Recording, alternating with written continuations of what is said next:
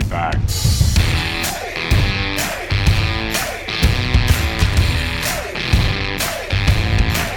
Get away from her, you bitch!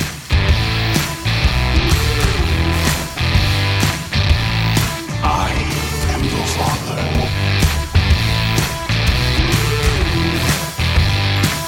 We all go a little mad sometimes.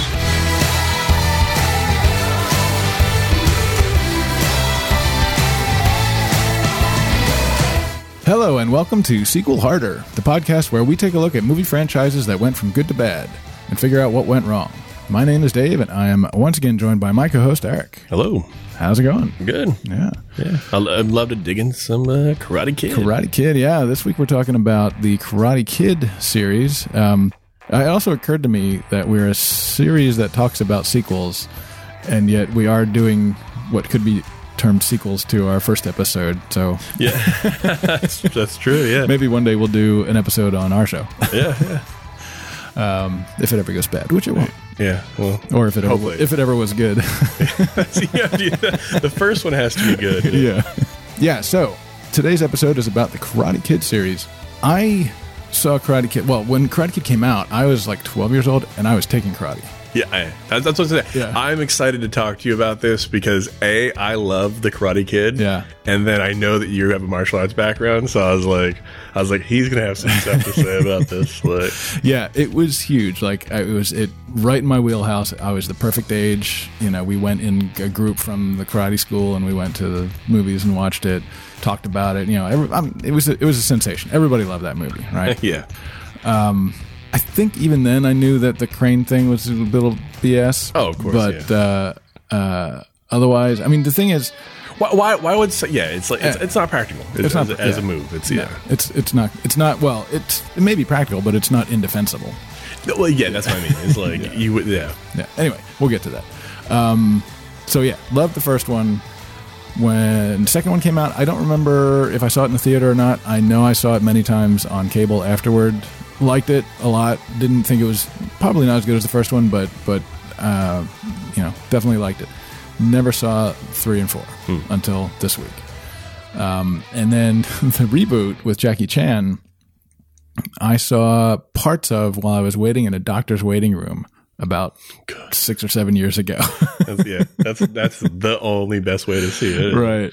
And so I remember I had watched it, but then I think in my brain I had mixed it up with parts of other Hong Kong movies, kung fu movies that I'd seen since then. So watching it straight up again was good.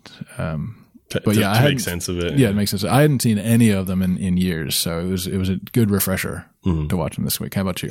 I've seen them all. Well, okay, the original 3, I saw them all mostly on VHS. A friend of mine had the 3 VHS like series, like box set or whatever, and when we were kids, we would watch it, which just basically turned into us just trying to go out into the backyard and crane kick the crap out of each other. Which that's all we would do is just stand there and we would just. That's all we would do is we would go in the backyard and we would just try to lure. Like, it was going to fight one another and have our own little mini tournaments, but really it was just to lure another one closer to you so that you could just crane kick them. Right. That's all it was just a series of trying to crane kick one another.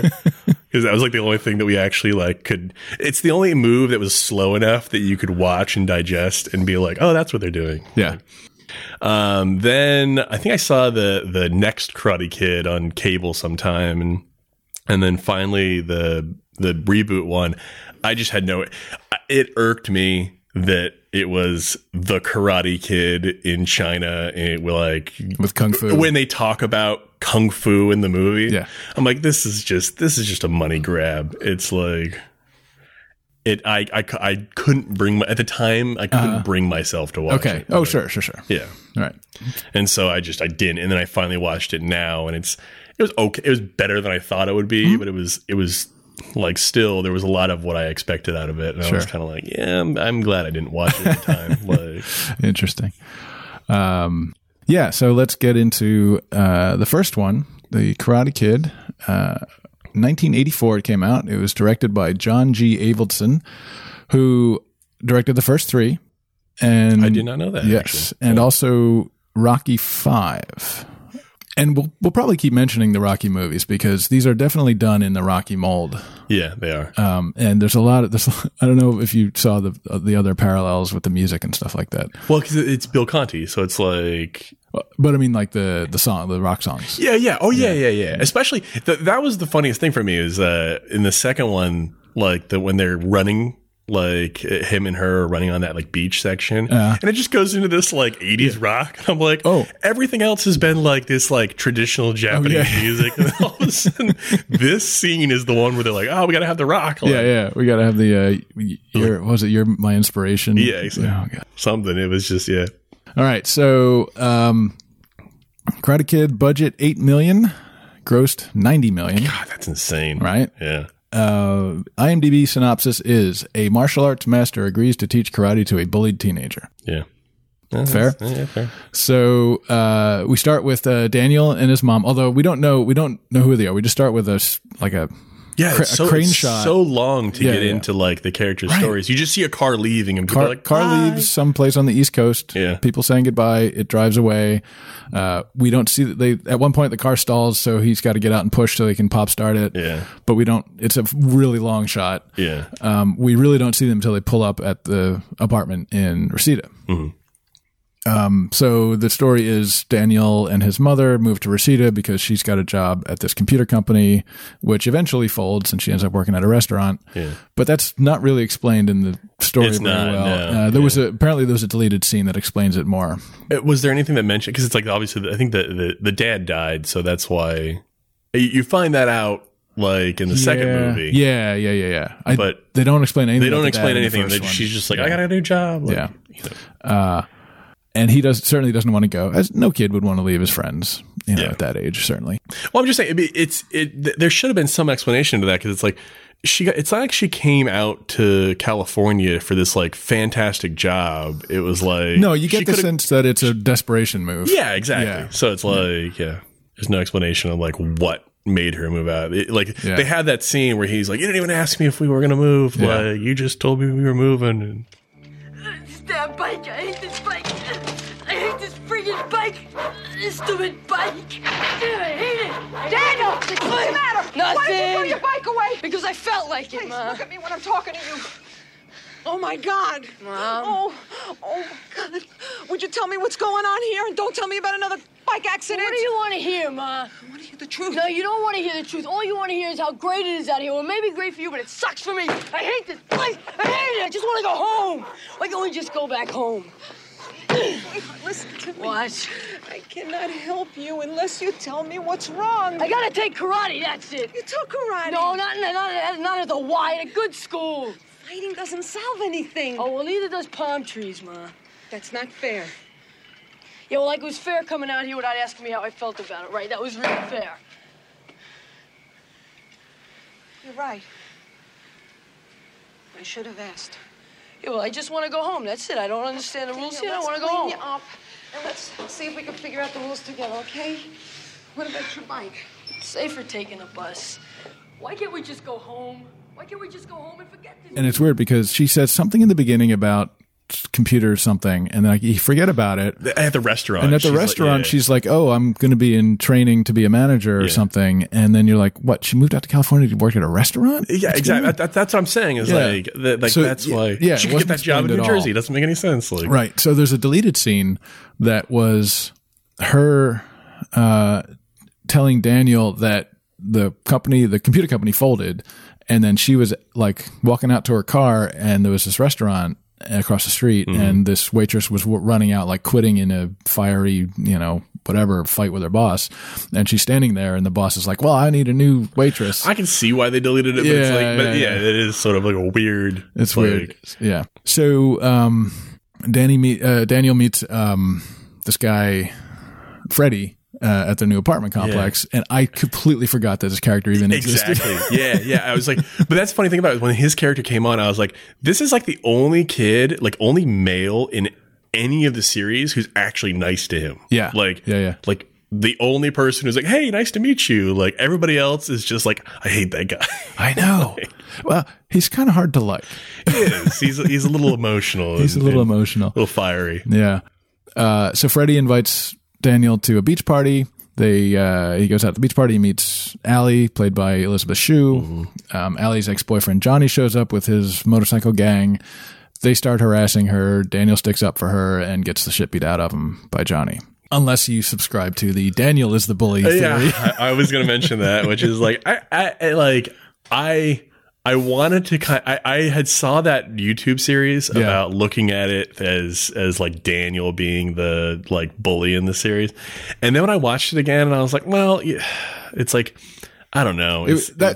I watched that video again today. Yeah. It's cherry picking. It is. It really is. Yeah. There's like, I really prescribed to, when I watched that video, I hadn't seen, the Karate Kid since then. So I was like, well, maybe he is kind of an ass and he is kind of the bully. And then I watched it again a couple days ago and I was like, no, like this kid like is stealing her radio and broke it. Like he's obviously a jerk. Like this. Yeah. Yeah. And it doesn't help that Daniel. I also forgot that, it was her ex-boyfriend. For some reason I thought it was like her boyfriend. Oh, and that he was like, and then I was like, I could get that perspective where like you're having an argument with your girlfriend and some guy comes up and is like, hey, leave her alone. And you're like, who the hell are you? Get out of here.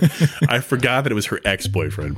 Right. And it doesn't help that Daniel is a bit of a hothead. Yeah. And he definitely does kind of swing at him first. Yeah. So that happens. He goes home. He's trying to practice karate at home. Miyagi sees that while he comes to fix the faucet and observes all this. And then Daniel tries to go to the Cobra Kai school to learn karate. He sees that Johnny and his friends are there, so he goes away because he certainly was not going to join that school. And he keeps getting beat up by these guys at school. So finally...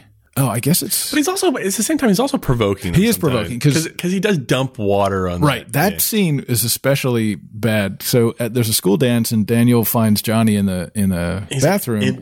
Bathroom rolling a joint. Yeah, he's rolling a joint and Daniel puts a hose over him and turns it on and runs away. And they chase him down and beat him up. And then Miyagi has to save him. And that's where we see that Miyagi is this... Well, his stunt double is a really good kung fu master. That was funny because I didn't notice... Because, watching it again, I'm just into the story. And then I read some stuff about how it was a stunt double. And then I watched the scene again. I was like, oh my God, it's so clearly a stunt double. Yeah. Well, that's the thing is Pat Morita is like, his background before this is he's most famous for being the second Arnold on Happy Days. Mm-hmm. So it's like, and his English is like phenomenally better than it is in this movie. Oh yeah, he had to fake a thick. Oh yeah, Japanese so it's like accent. so in my mind, I was like, when I thought about it, I was like, I mean, I guess it's like horrible to think like, oh, he must know karate. It's like, no, he probably doesn't. And so let's talk about Pat Morita in this. So to me, he's the soul of the entire franchise. Oh my God, yes, yeah. Clearly, without him, there's no sequels. No, not at all. Yeah. No. I mean, they had looked at using Toshiro Mifune. Yeah. Oh yeah. That's why. Right? That's I heard they wanted. Yeah. And because when like Pat Morita, when they mentioned his name, like the executives were like, but he's a comedian. He's a comedian. Right? They didn't want a comedian. Yeah. So they wanted somebody serious, and Toshiro Mifune. He's a dead serious, Japanese samurai guy, all the Kurosawa films. Yeah. But they were like, yeah, we need someone a little more humor. Just a little more humor than that. And then they were going to go with Mako, the guy from Conan the Destroyer. Yeah, okay. But I think he was busy filming Conan the Destroyer or something. So and then when Pat Morita came in to audition, they fell in love with him. Yeah. And absolutely perfect. He does the serious. He does the lighthearted. Yeah. He does that sort of stoic emotion. You can feel the emotion in his minimal acting. Yeah. He's just absolutely perfect. And I think he had been going as Pat Morita in his career, and they credited him as Noriyuki Pat Morita in this just to bring out his Japanese heritage a little more. Yeah. Like, oh no, he's Japanese. Yep. That's the funny thing about this is like I appreciate this movie because in the 80s, like most Asian characters were like very like the brunt of the joke. Like like when you look at like Long Duck Dong, or you look at Better Off Dead. Yeah.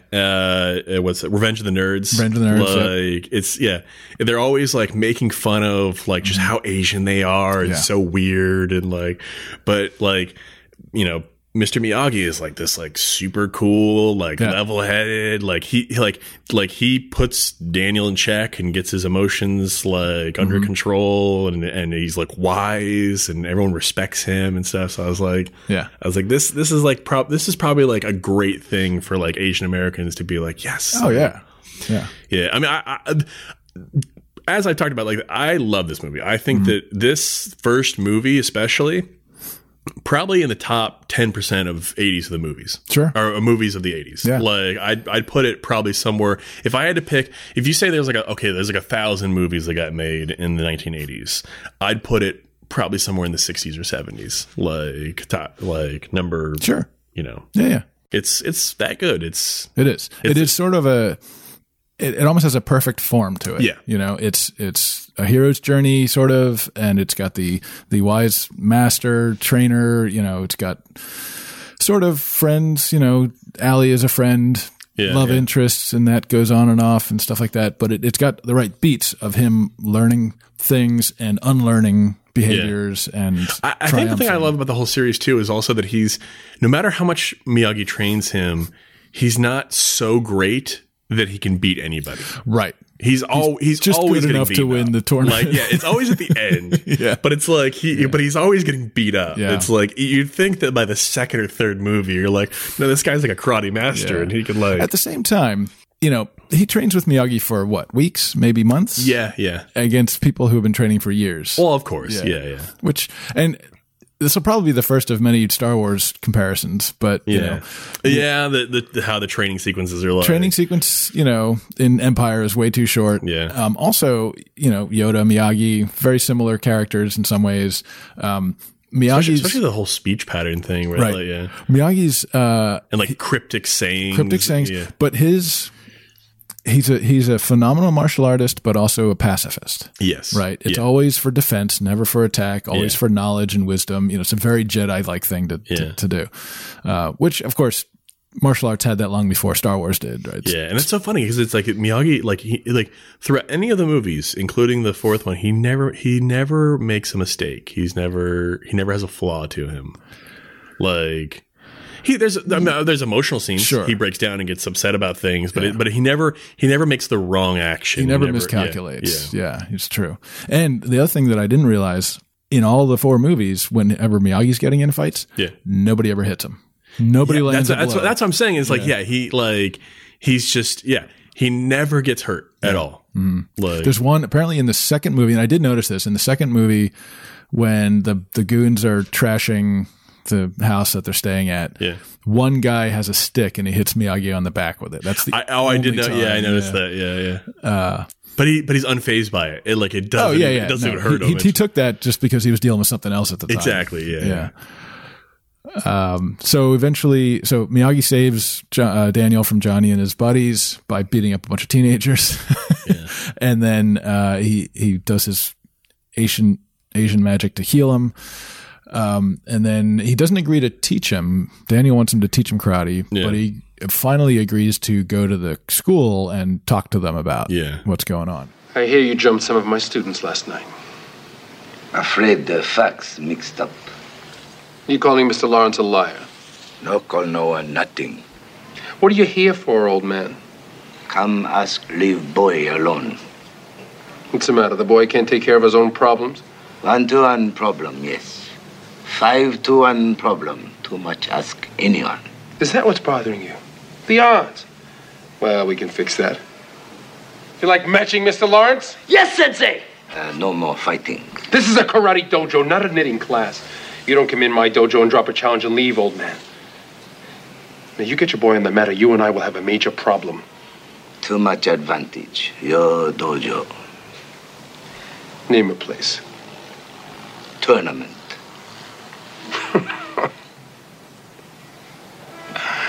You got real nerve, old man. Real nerve. But I think we can accommodate you. Can't we, Mr. Lawrence? Yes, Sensei. Fall in.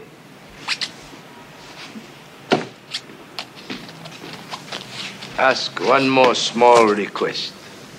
Make it fast. Ask leave boy alone to train. You're a pushy little bastard, ain't you? I like that. All right. No one touches the prima donna until the tournament. Is that understood? Yes, Sensei!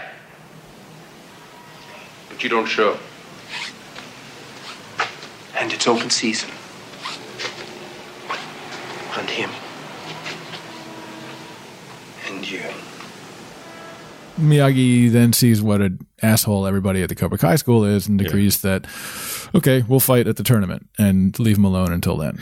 I guess you could say from Miyagi's perspective, he sees this hothead kid and it was like, well, these other kids, they're going to karate school, so they've got to be like more level-headed and like their master probably has to be very zen and like, and then he shows up and he's like, oh no, these guys are assholes. Yeah, exactly. No, that's true. You're right. I hadn't thought about it that way. He probably just thought Daniel was just another asshole at that point. Yeah, was just picking fights with these kids and they were defending themselves. Yeah. So then, without getting into too much detail, we go into some, combination of training sequences, and this is really where everyone remembers this movie. That's what I love about this movie is that he's training him without him like understanding that he's training him. Yeah. What do you think about that strategy? Because he does it repeatedly. Yeah, he does. It's. I think for somebody like Daniel, it works, but. You think so? He does it with. What Daniel. Do you think he would just like walk away? He does. And be like, he says, wax on, wax off. He walks away. Paint the house, walks away. Paint the fence, walks away. He doesn't. It's not until Daniel like gets totally sick of it. Yeah. It's like this is BS. I'm going home. Yeah. It's like no. Show me paint the fence. Show me wax on, wax off, and shows him what he's been doing. Yeah. I feel like if he just said, "Hey, wax on, wax off. This is how you're going to learn these motions to block." Yeah. Is that? I don't know. Maybe he would have gotten more patience out of him, or maybe he just had to break Daniel first. I don't know. Yeah, that's a good question. I can't really think of like what benefit there was to withholding, like that he's learning while doing this, other than makes it for a more interesting story. Yeah, exactly. Right. So when I was working in the corporate world, I was a manager, and we had an offsite, learn how to be a better manager type of deal, and they referenced this sequence in that offsite, in that. When you're training people or when you're leading and managing people, there are times when you just have to, when they're beginners, you say, just do this. Yeah. And I'm not going to tell you why. Yeah. And then when they're more advanced or intermediate, you can say, okay, do this and here's why. Yeah. I guess. And then when they're advanced, you say, do what you think is best. Yeah. or something like that. I guess you could say that the benefit of not telling him that he's learning the martial arts through doing that is that then he wouldn't make a connection between everyday actions and like if everyday he was thinking movement. about martial arts the whole time. If he's thinking about martial arts the whole time, he's not connecting it to like these are movements and these are movements that we do every day and this is how it and then we use these movements to defend ourselves. Instead it's like, no, I'm learning martial arts right now and I'm not connecting this to actually painting or like. That's a good point. I like that. During all this, Daniel is having trying to have a relationship with Allie.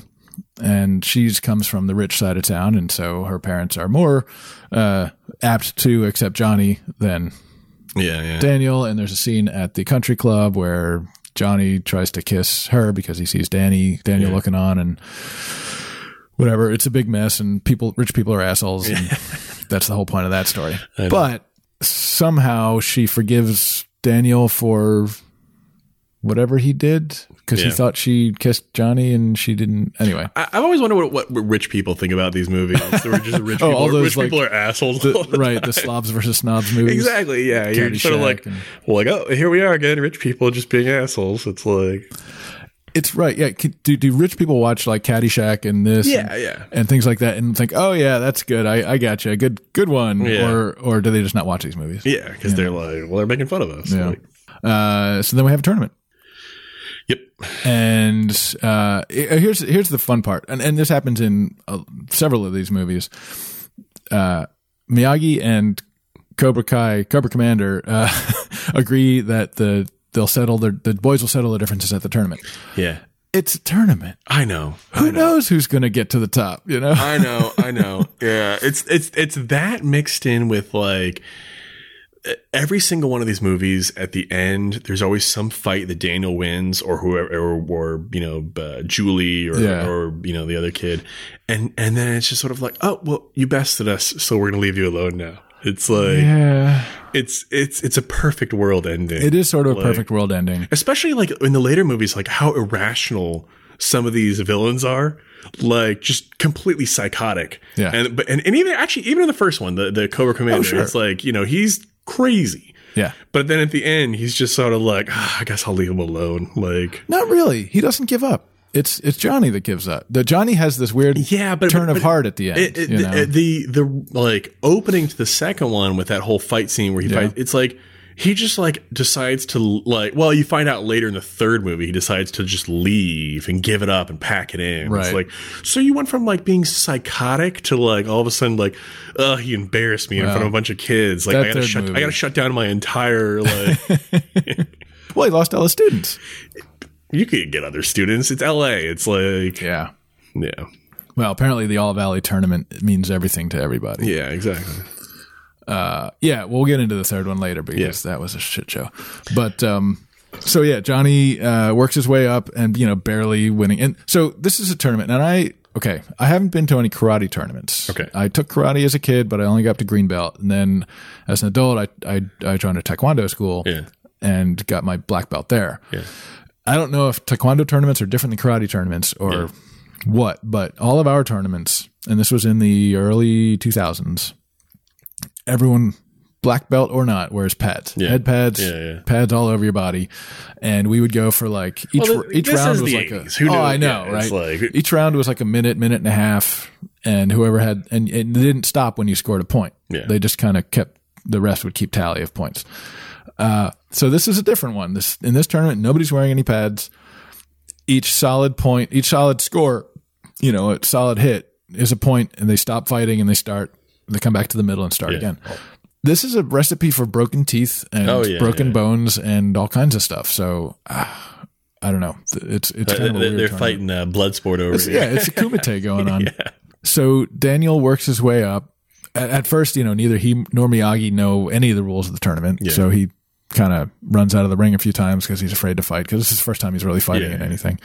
But eventually gets up to the semifinals, and Cobra Commander tells his guy to take out Daniel's knee because he doesn't want him possibly winning against Johnny in the final. I want him out of commission. But Sensei, I can beat this guy. I don't want him beaten. But I'll be disqualified. Out of commission. Let's go, fellas. Good luck. So he does that. They're about to give up. Miyagi does the magic on his knee. He comes back. Now, I love the little subtle thing they put in where the first time the kid who takes out his knee, he runs up to Daniel and he apologizes to him immediately. Right. He's like, I'm sorry I did that. Like, basically like I was told to do that. Like, like I didn't mean to. It's sort of like at this point, all of the Cobra Kai guys are turning against the exactly master. and that's what I'm saying. So it's not an unbelievable flip at the end when the kids are like, this guy's an asshole. Like, sort of. I wish I would have seen it. It was maybe that sort of leading up to it was a little too late. I would have liked to see a little bit more, but it's fine. It's 80s. Well, I'm just glad they included something. One of the kids just being like, okay, like, we're obviously being an asshole to you. We're not all that bad. Right. So Daniel, his knee is barely good enough to stand on. He comes out to fight Johnny. Johnny sweeps the leg. And what I thought was weird was that the matches are to 2 points or 3 points or something like that. It looked to me that Johnny got enough points to win before the final thing. So I don't know if that was just a weird editing or I misunderstood what counts what as happened. Contact or something. Yeah. So, and then the most famous thing, Daniel's knee doesn't work anymore, so he's got to stand on one leg. He does the crane technique and kicks Johnny in the face because it's an indefensible technique if you do it right. Jumping front because if you lunge at somebody, like, if you lunge with your arms down head first into their foot, it's indefensible. So as a martial artist, as much as I've done it in my life, definitely everyone else in the whole movie looks like a better martial artist than Daniel. Oh God, he's terrible. He lucks into that win. Yeah, and just his fighting stances and how he moves and holds himself. You can tell he does not. When I was watching know this at all. I was watching the second one, and there's all those like dance scenes and stuff, and I think he even. Yeah. So there's all those dance scenes in the second one, and I think to myself, like, does Ralph Macchio have some sort of like dance background or something? He might. Like, because that would make sense if you're casting someone who has no martial arts background. It's like you're like, okay, we need a good actor, but like obviously it's going to be hard to find a good actor with martial arts experience. So it's like, let's just find someone that has dance experience so that when Miyagi is doing his moves, he can mimic him exactly. Yeah. And I would believe it's like a lot of fight. It's like fight choreography is like almost like dance choreography. Yeah. So it's like, I mean, that's how Jean-Claude Van Damme got started. Yeah. He's a dancer. Yeah. And that is true. It's like, do you find someone who can do martial arts and teach them how to act, or vice versa? Yeah. You know. So, and the movie ends with Miyagi looking on as Daniel gets carried away by the crowd. Yeah. Good stuff. And as I don't know if we were talking about the scene at the beginning of the second movie out in the parking lot after this. Of course, everyone thinks that happens at the end of this movie. Yeah. Yes. Yeah. I kept being like, because that's the thing about all these movies is they literally just end. Like, it's just like, oh, you won. The end. Like, right. Which is, I think, how the Rocky movies end. A lot of them. Yeah. I'm trying to think.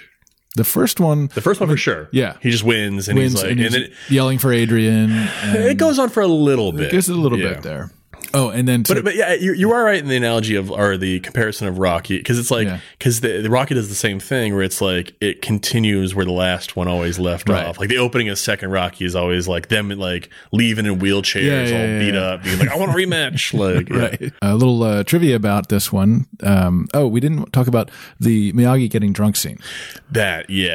That's classic. I mean, that's like the one break in his stoicism throughout the movie. Yeah. You know, he's drinking because he lost his wife and son, and like it's such a great scene because Daniel shows up, Miyagi's already drunk.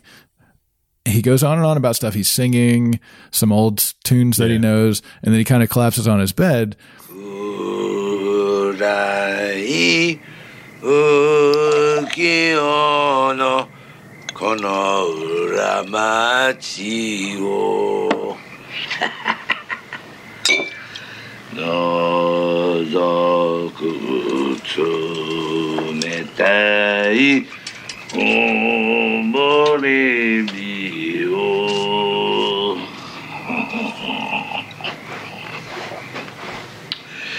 didn't know you were a singer.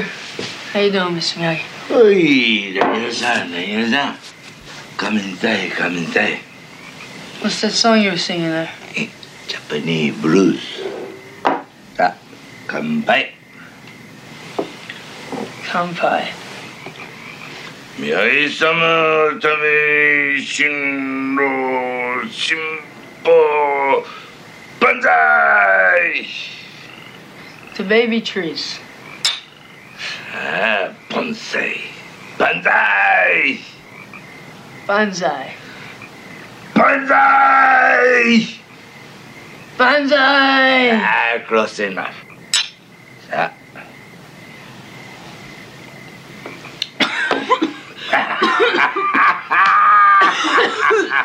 Wow. What are we celebrating here? Anniversary. Whose anniversary? Is this your wife? I didn't know you were married. Damn beautiful, don't you think? Yeah, she's pretty. First time I saw her was Kingfield, Hawaii. Beautiful. Dangu ken kara to. Well, where is she now? Drink. Yume mo abishi. Daniel-san. Huh? Look. Hey. First American-born Miyagi waiting to be born.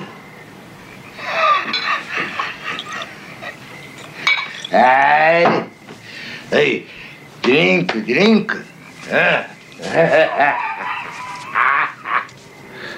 Sergeant Miyagi? Yes, sir.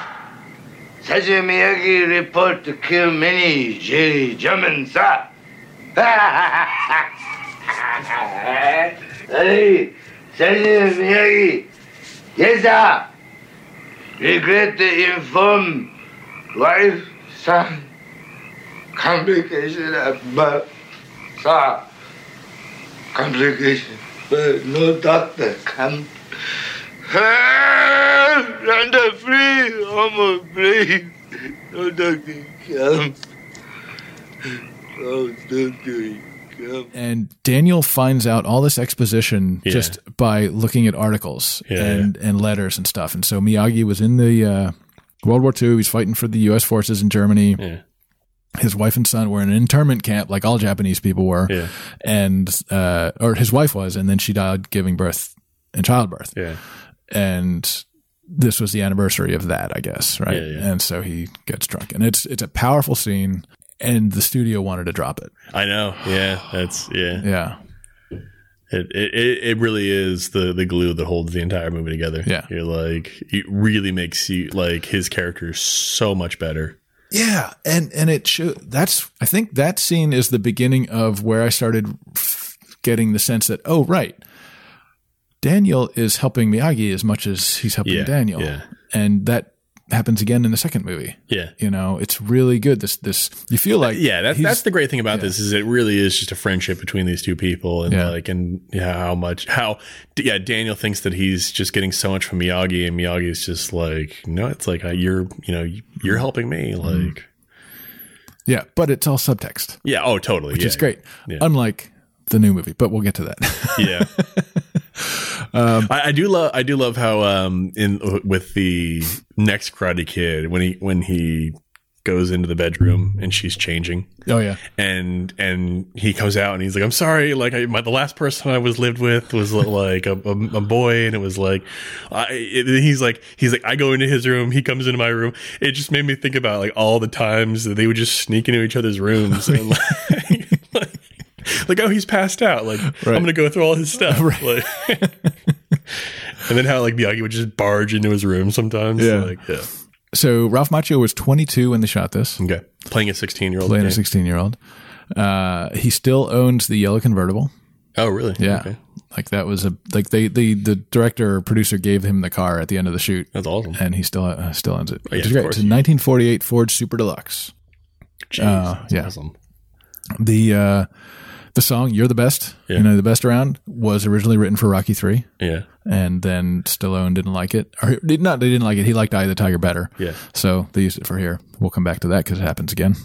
Yeah. What else? Oh, this is good. Kyle Eastwood, Clint Eastwood's son. Yeah, auditioned for the role of Daniel. Okay, and when he didn't get the part, Clint Eastwood retaliated by banning all Coca-Cola products from the sets of his movies because Columbia Studios, who made Karate Kid, was owned by Coca-Cola at the time. I remember that, yeah. And this goes back to another thing I saw that I guess so Coca-Cola wanted product placement in this movie, and I guess there's a scene where Daniel goes into Miyagi's fridge and pulls out a Sprite or something, or a Fanta or whatever the heck he does.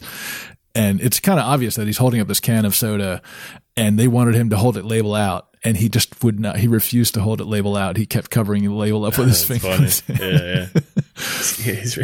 Macchio's got morals to him. He doesn't sell out. And here's possibly the dumbest piece of IMDb trivia I've ever seen. Daniel's cutoffs were a popular fashion trend in the 1980s. I'm like, really? Yeah. So there's a movie that was made in the 1980s and set into 1980s. And a piece of clothing worn by one of the characters was popular during that time. Yeah. Well, wow. That's amazing trivia. Many people who were watching it were like, why is he wearing that? It looks so ridiculous. And you're like, oh, that makes sense. It's popular. Oh, God. But that can be every movie. Yeah, of course. Yeah. All right. So, ratings. I was going to ask you this. Like, we really should keep track of the previous things. Yeah, I started a spreadsheet of that. I have to go through, and I put all my scores. I just have to go through and put all your scores. Yeah, because it's. I keep being like, well, I don't want to be like just wildly fluctuating in my like scores. Yeah. But I'd say for me, this movie is an 8. It's an 8 for me too. Yeah. Yeah. It's way up there. It's good. It's a good movie. You can watch it again and you can feel the feelings. And I would be surprised if it wasn't, and I would be shocked. I wouldn't be shocked if it is. In like the Library of Congress, historic film archive or something like that. Yeah. So either way, it's probably in the AFI Top 100 as well. Probably. Yeah. IMDb gave it a 7.2 and Rotten Tomatoes 88%. So yeah. 40 Helens agree. Yeah. It's a good movie. It's a good movie. Karate Kid Part 2 came out in 1986. Mm-hmm. In fact, they started shooting it like 10 days after the first one was released. Really? Yeah. Wow. That's almost like Back to the Future status, where it's like we gotta get on the, because they shot like 2 and 3 at the same time. 2 and 3 at the same time, yeah. Budget, we got gold here. We gotta get on this right away. It's like and talk about gold. Budget $13 million, grossed $115. Whoa! Both first 2 movies were 10x. Yeah, that just shows you how good the first movie is. Yeah. That if people are like, I gotta see the second one, and it makes more money. Right. Yeah. In fact, what was the opening weekend? It was 12.6 at the opening weekend in the U.S. Yeah, well, it's pretty good for 1986. Yeah. Same director, John G. Avildsen. IMDb synopsis: Daniel accompanies his mentor, Mr. Miyagi, to Miyagi's childhood home in Okinawa. Miyagi visits his dying father and confronts his old rival, while Daniel falls in love and inadvertently makes a new rival of his own. Let me ask you this. Is the cinematographer different? I'm assuming it is. Oh, good question. From 1 and 2. Because I thought the second one was beautifully shot. It was beautifully shot. And especially, I loved their use of shadows. Like the scene where they show up to where the kid picks them up at the airport, and they show up in the warehouse. Uh-huh. And the whole thing is blacked out except for you could see the background sky. And it's almost like, when they get out of the car? Yeah. I was like, that's really cool. Same cinematographer. It is. Okay. Yeah. James Craig. The first one's got some good cinematography too. A lot of the smoke scenes and the fight stuff. I was just noticing, when I was watching it, so it is, shot in 1984 on film, the film stock that they had at the time, it looked, I was struck by how well the first one did look. It was really well shot. It was nicely done.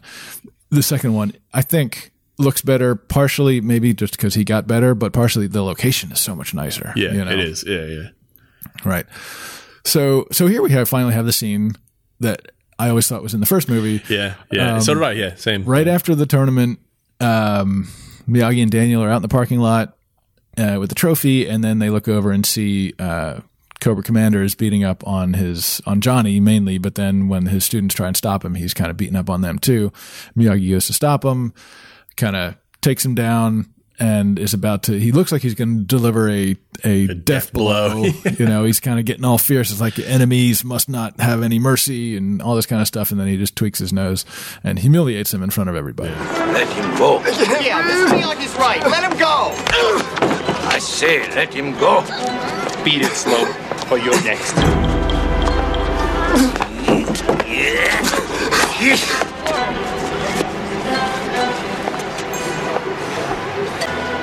Mercy is for the weak. We do not train to be merciful here.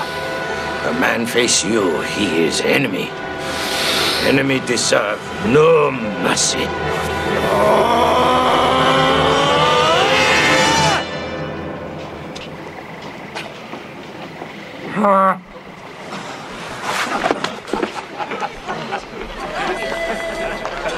Daniel-san, ladies no wait forever.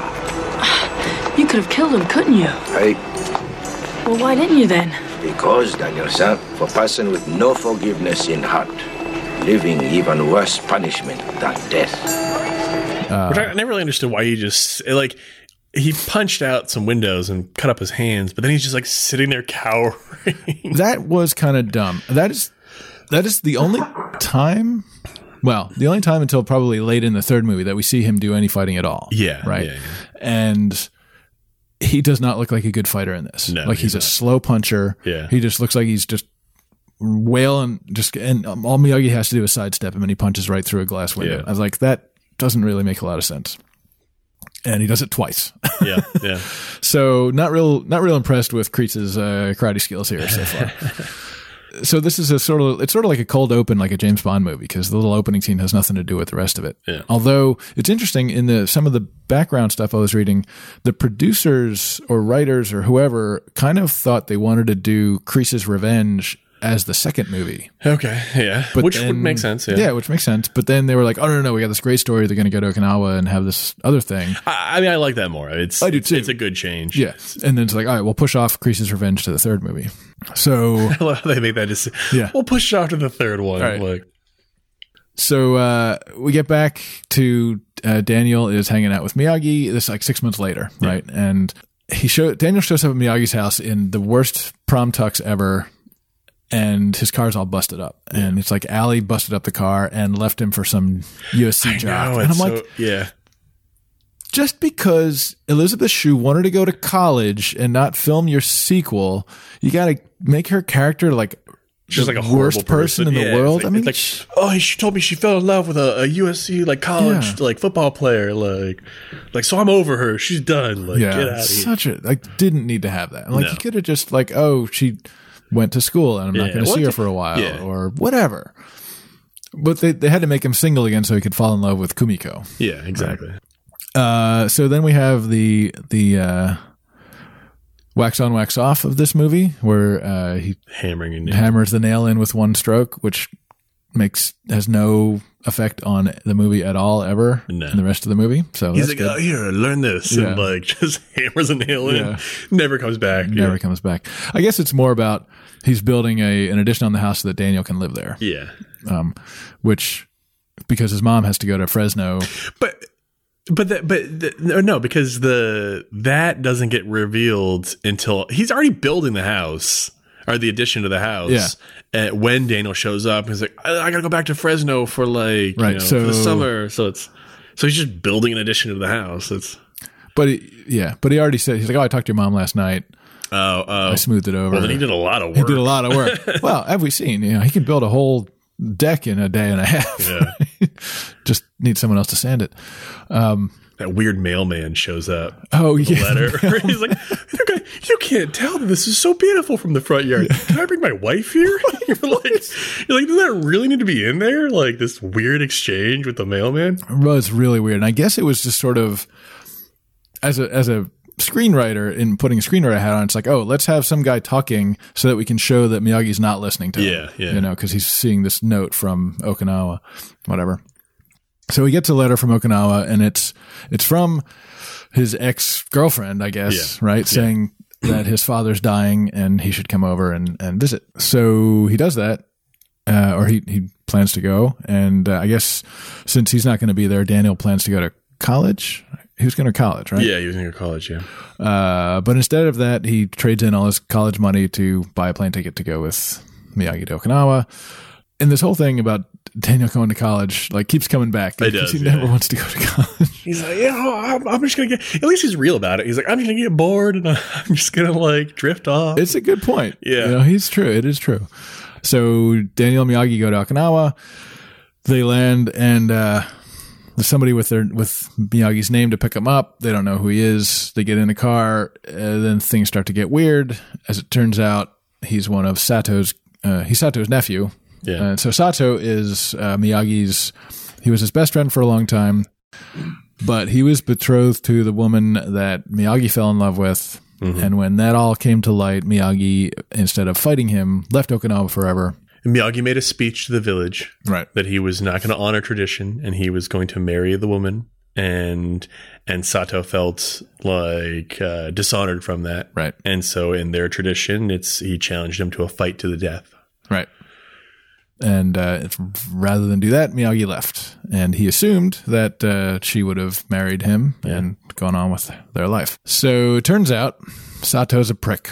Yeah, and he had brought Miyagi and Daniel to because he owns all this construction stuff. Yeah, because they do mention that he comes from a wealthy family and that that was the reason she was betrothed to him, was because she was from a poor family and they wanted to kind of, up their status. Yeah. And I love how this island is big enough to have that sort of thing going on. Exactly. I don't know. I have no idea how big Okinawa is. That's true. Yeah. It's big enough for an airbase anyway. So this is basically a threat. You know, it's like Sato's threatening him to, okay, you're back now. You got to fight me for my honor. Yeah. Sato. So, coward. You return to settle affairs with father. And with me.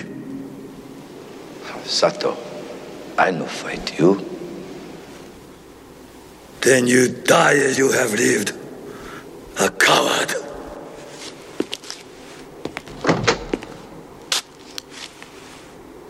You see your father. Then you see me. Miyagi doesn't want to fight. They take a cab to his old village, which turns out is mostly being taken over by a U.S. airbase because Sato sold the land to them. And it's funny because they drive up and there's this army guy. And it's like, yeah, we're looking for whatever village. Tommy Village. Yeah. And the guy's like, I don't know what you're talking about. Yeah. And you hear off screen, like the colonel says, oh, you're standing on it. Yeah. And it's like, there's a village like 30 feet away You on the don't other know the side name of the of it? fence. Yeah. Like, It's like, why don't you just say, yeah, is it that one right there? yeah. It's like you go watch like the TV shows like MASH or something. Like they know the name of every obscure Korean village. Oh, but sure. It's like, but this one dude didn't know the name of the village that's next to the army base. All right, new guy. Yeah. You're greeting people. Exactly. Yeah. Stick him up front. He doesn't know anything. Exactly. So they go to the village and find, I don't remember her name, his old girlfriend, and then his father, who's on his deathbed. And his father's very happy to see him. They had this conversation. Do they have the conversation in English or Japanese? That was the funny thing is I think the father speaks to him in Japanese, but everybody else speaks English. Right. Like, which I thought was weird about this. I get why you do it, but whenever there was no Americans around, I thought they should be speaking Japanese to each other. They didn't. And they didn't. There was a couple scenes, with Miyagi and Sato, and you're like, you're speaking English to each other? This is really weird. Like, so I guess the general gist of from here on out is Sato keeps threatening to fight. He wants Miyagi to fight him. Miyagi keeps avoiding it. Sato's nephew, who's one of his goons, keeps threatening Daniel. Daniel meets Kumiko, who she's not the daughter of the other woman. No, she's just it's neighborhood girl. It's right? no, I think it's her niece. Is it her niece? Yeah. Okay. Because she says, obviously she never married, so she never had any kids, but it was, right. But she calls her aunt, like, I think. So Daniel meets Kumiko, who is kind of taking care of kids in the neighborhood. She's teaching them the traditional dances and things like that. They of course have a relationship, or they get to know each other later on in the movie. Another thing that I like about this series is that the love interest past the first movie, the love interest is not really the crux of the fight between people. Yeah. So they're not doing the same story over and over again. Mm-hmm. It's not Daniel's fighting because some girl, right? Some guy likes the same girl as him, kind of thing. Yeah, I mean the guy picks on her when Daniel's with him. But well, more just to get at Daniel. More to get at Daniel. The whole thing has to do with the uncle. It's right. It's the uncle's honor. Yeah. Which turns in his own dishonor that like he wants to defend, and so it has.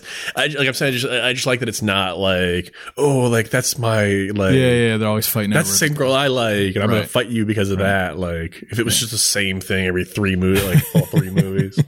Yeah, it's true, and we'll get to in the third movie. That's an interesting thing about the girl in that movie too. Yeah. So at some point, there's a big storm in the village, and this is sort of the come together moment. So Sato gets trapped under his house as it falls over, and Miyagi saves him with his. The nephew's just like, oh, he's dead. Yeah. Sato comes to the village, comes back to because he's rich. He lives somewhere else, but he comes back to the village because Miyagi finally agrees to fight him. Right. And so we're going to fight at midnight for some obscure reason. It's like, so I got to stay in the village, I'm going to like spend the day in vigil or something. Exactly. And then like the storm blows in, and like Miyagi and Daniel like come out and they see the nephew running, and they're like, well, where's Sato? And like, the house just fell down. He's dead. I'm out here. Yeah. And so he's trapped under this big beam, which Yeah, and so Sato's been not only a jerk, but like super over angry acting guy this whole time. I totally buy the whole honor, like they will fight to the death thing. I like there was nothing in my mind where I was like, this is ridiculous. Like, yeah, it was a little ridiculous, especially their age, right? Like, if this was like, I'll agree, it's a little more ridiculous that the nephew is like, I'm gonna fight and murder you for this honor. Yeah, it's like I totally buy it for like these like. It's 1980s, and already these guys are like in their 70s. So it's like, okay, no, I totally buy that Sato would retain this sort of blood feud for this like whole 45 years or whatever. It just feels like his acting is a little over the top in the whole thing. Oh, totally, yeah. So, but then he's trapped under this, like 6-inch by 6-inch beam. Oh, it's massive. And he's yelling at Miyagi. Miyagi's out there. He's trying to save him. He's trying to lift the beam and break it or whatever. And Sato the whole time it's like, oh, now since I'm helpless, you're going to kill me now. You're such an honorless, blah, blah, blah, blah, blah. It's like, oh my God, shut up for 1 second. The guy who left the country so he didn't have to fight you is going to dishonorably murder you. Right. So Miyagi karate chops the beam. They get him out. Sato has a change of heart. He forgives everything. Everything's cool. In an instant. It's like turn on a dime. Yep. Like 40 years of hatred and rage. Just out the door. Because, it's all good now. He saved my life. Miyagi karate chopped a 6-inch beam and saved him. Yeah. Now, there was, talking about beams, there was that piece of wood that he had the at driftwood. The driftwood that neither of them could ever break. Yeah. That was the whole, and I don't know, is that symbolic of something else? They never, no, and they never even mentioned that it was nothing that either one of them could break. Like, Miyagi just goes to see Sato to try to like smooth over the whole situation. And there's Sato like trying to karate chop this beam. He's like, "Oh, is that the beam we found when we were kids?" Like, yes, and he just keeps trying to karate chop it. Yeah, they don't ever address like what the meaning of that is. Sure, yeah, that would have been nice if, say, that was the beam that he was trapped under. Well, that's. This beam just flew through the air and landed on it. But I know if you were saying like that neither one of them could break a beam that thick, because the beam that he was trapped under was a similar thickness. Oh yeah, there was some weird connection to that whole thing. Obviously, that's what the subtext of it was that like Sato couldn't break this, but like Miyagi's so much better that he could. Yeah, except it's sort of like the Dimmak, right? Like, how does this? He chops the thing right on top of Sato's chest, and he breaks this 6-inch beam without injuring Sato at all. Yeah, exactly. Yeah. And it's like, it's funny because when you break I've broken many boards. When you break a board, it breaks in the direction that you hit it. Of course, yeah. This beam broke this way. It's like he just hit it and it just shattered all the way through and it fell apart. He put the energy through it. It went to the bottom and it bounced back up and then come up and just ended up just like shattering the board. Dimmak. So Sato, change of heart. The nephew, not so much. He runs away into the storm. Well, the nephew's embarrassed. He's embarrassed because Daniel risks his life to go save some girl trapped in a oh god. So a tree or something. That she had climbed up the ladder to ring the bell to warn everybody about the storm. Yeah, that's I'm what like, it was, okay, first of all, why are you sending up a 6-year-old girl to ring the danger bell? Yeah. Second of all, why is a danger bell so hard to get to?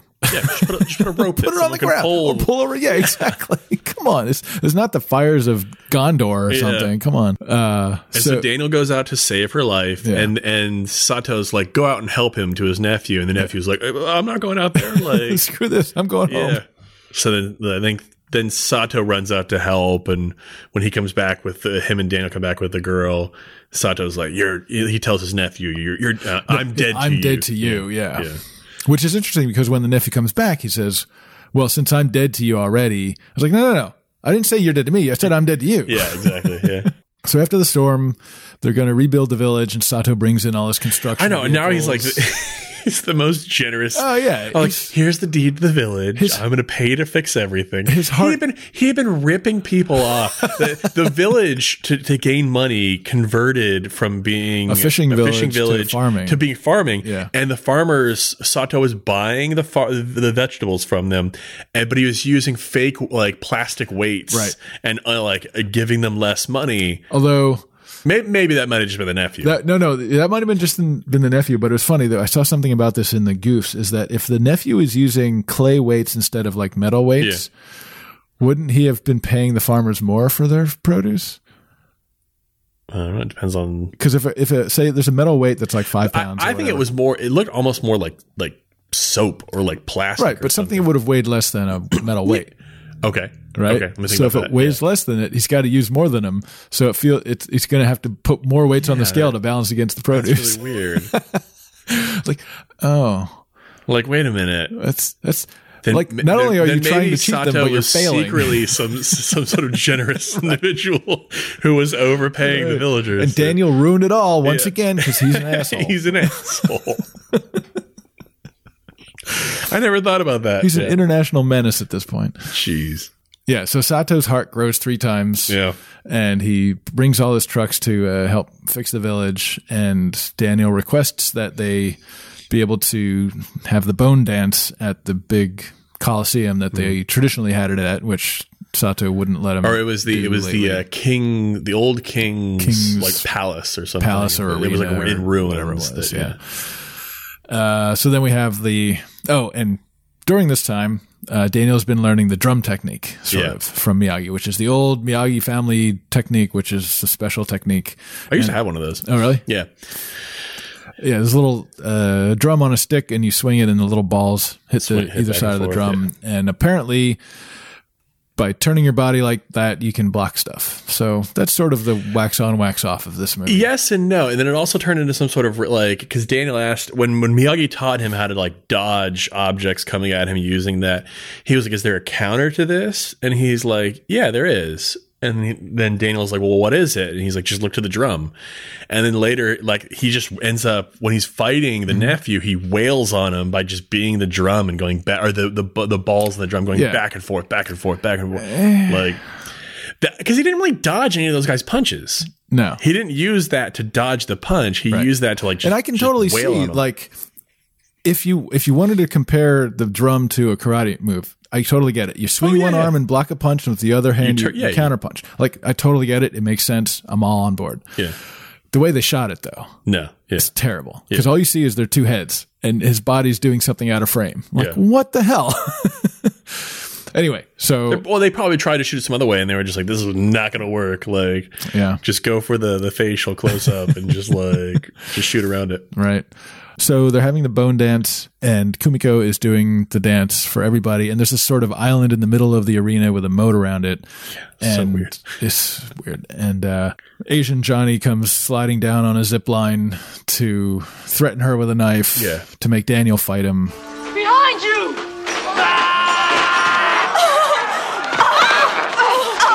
Kumiko!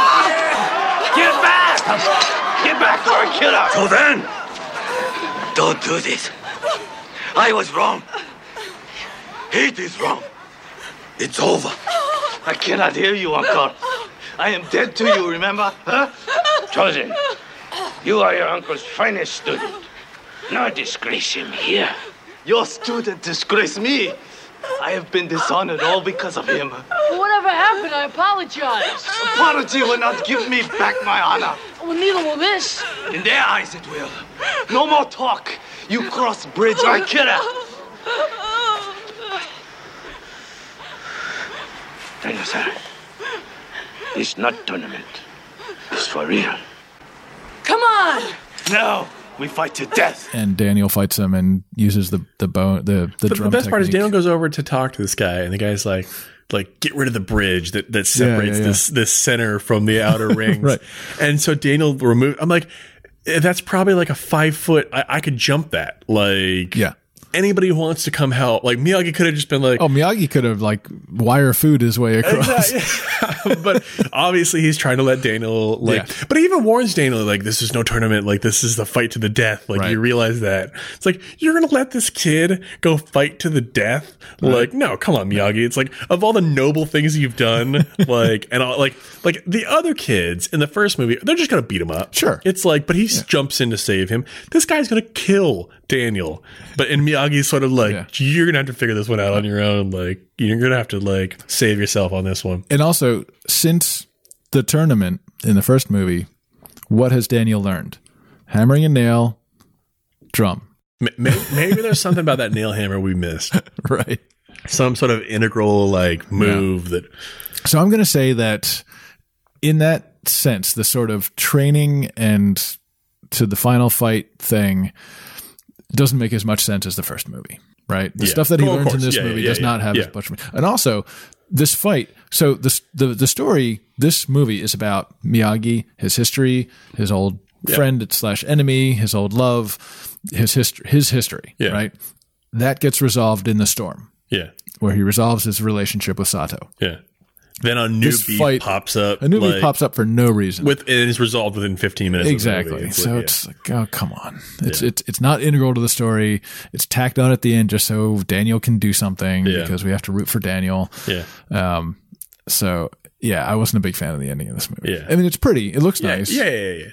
I enjoyed the movie. Yeah. Like, because even the first one and this one, it really is just a story of Miyagi and Daniel, like, being friends and Miyagi helping Daniel to being the father figure that Daniel never had. Right. Like, yeah. Exactly. And Daniel being the son figure that Miyagi never had. Right. Oh, I did. When Daniel and Kumiko are running across the beach, right, with the music, with the music, and they see the king's palace or whatever over there, it's like, oh, that's clearly a matte painting. Yeah. And then when you get to the scene inside of it, it's like, oh yeah, this is a set on a stage somewhere. Yeah. Of course. All right. What would you give it? What else? Okay. So we should just clarify that, yes, Daniel beats the nephew using counterpunching. In mirroring the beginning of the movie, he's spared. It's a fight to the death. Yeah. And so he asks the nephew when Daniel's fighting him, and Daniel has taken him down, and Daniel's got his like death blow ready, and he says, "Do you choose life or death?" And then the nephew says, "Death." And then Daniel hunks his nose just like Miyagi, and then just goes about his day. Yeah, it's good. And it's good that they put that scene at the beginning of this movie so they could do that again here. Yeah. If it was at the end of the first movie, we might not remember it. That's true. Well, they do like a flashback thing. That was the other thing. Yeah. The beginning of the movie for 2 and 3 have like flashbacks. Yeah, the whole thing begins with flashbacks, and I was wondering about that when I was watching this one. I was like, okay, I had read that the first movie was one of the most rented VHSs of that year, whatever it came out on VHS. You really don't. Probably 85. It's like back then it took like a year for things to come. It's like, do you really need to do the flash? Everyone knows what happened in the first movie. Everybody knows what happened in the first movie. But then I realized when they did it for the third movie, I was like, okay, it's partially to recap, but it's mostly to have people relive the emotional moments of that first and second movie, just to like, all right, cool. Well, because then at that point, it's like years and years gone by before the connection. Because the first movie and the third movie are connected. The second movie is just sort of like a story that happens in between, self-contained. Right. In the third movie, you need that recap. You kind of want that. Yeah. Little trivia: the scenes that take place in Okinawa were shot on Oahu. Oh, really? Yeah. Oh, that's funny. They just grabbed a whole bunch of Japanese people and threw them on Oahu. I'm sure they're already there. It's like, And The Glory of Love, which was that scene where they were running across the beach, was originally written for Rocky IV. Okay. It did seem very much like a Rocky movie, the song. Yeah. I give this a 6. I might have given it a 7, but there's a little, you know. I would have to go to 6.5. Yeah. It's like it's starting to get there. It was an enjoyable movie. It was. Yeah. And you love seeing any scene that Miyagi's in. Yeah. And his relationship with his father, with his ex-girlfriend, with Sato. Oh God, that scene. I wanted to tear up where Daniel is talking about his father and mentions like he's basically helping comfort Miyagi, whose father just passed, by telling him about like Daniel mentions to him like I thought when my father died, I thought I was like a horrible son and like I had so much guilt over it until I realized that the best thing I ever did for him was I was there for him and like I made him feel comfortable when he was passing. And then Miyagi sheds a tear. Yeah. Like it's like one of the only, it's like a non-drunk Miyagi cry, which is like way more powerful. Speaking of that, again, going back to the drunk Miyagi scene in the first one, when there's a shot when he's sorting he passes out or he's almost passed out. He's on his side. The shot is close up on his face in the dark. Yeah. And you can see over his side of his face, you can see Daniel saying stuff. Yeah. And there's just enough light to catch a tear going down his cheek. It's amazing. Yeah. Like I said, the cinematography is really good in these first two movies. Oh, yeah. IMDb gives it a 5.9 and Rotten Tomatoes 42%. Okay. So makes sense. Karate Kid Part 3. Which is really it's really the sequel to like the Karate Kid. Yeah. It's like I said, the second one's just so self-contained that. Yeah. Have you heard of the machete order for the Star Wars movies? Yes, I have. Yeah. Right. So the idea, if anyone doesn't know, is that instead of watching all 6 Star Wars, pre-Disney Star Wars movies in either release order or chronological order, you would do Star Wars, then Empire, then 2, and 3, and then Jedi, because 1 doesn't matter, doesn't have any bearing on the story. 2 and 3 explain how Anakin becomes Vader. Yeah. Because then you realize at the end of Empire, you learn that Vader is Anakin. Anyone who's never seen it, you want them to have that surprise of the Vader, which you would lose if you watched it 1, 2, 3, or even 2, 3. Right. So it's sort of like this. It's like you start out with Karate Kid, then you do a sort of backtrack into. So you're basically saying like watch 1, then 3, then 2. No. I'm saying this is the right order. It's like you do Karate Kid, then you do a little. Oh, let's go into Miyagi's past for a bit. Okay, yeah. And figure out who Miyagi is, and how he came to be who he is, and then back to the present. Yeah, doesn't really match up, but I'd have to think about the third movie and see how that knowing more about Miyagi's past has. I don't think it has any bearing because the third movie is a piece of shit. All right, well, let's just skip right to the number there, the review. Right. So, Karate Kid Part 3 came out in 1989. Same director as the first two, John G. Avildsen. I could not find a budget for it. Really? Didn't show up, but it only grossed $38.9 million. It's probably got to be. It's probably better. Probably around a little bit lower than that. Probably if I had to put a budget on it, I'd probably say like 15 to 20. Yeah. I would go with that. So the IMDb synopsis is ostracized villain John Kreese attempts to gain revenge on Daniel and Miyagi. I don't know about that.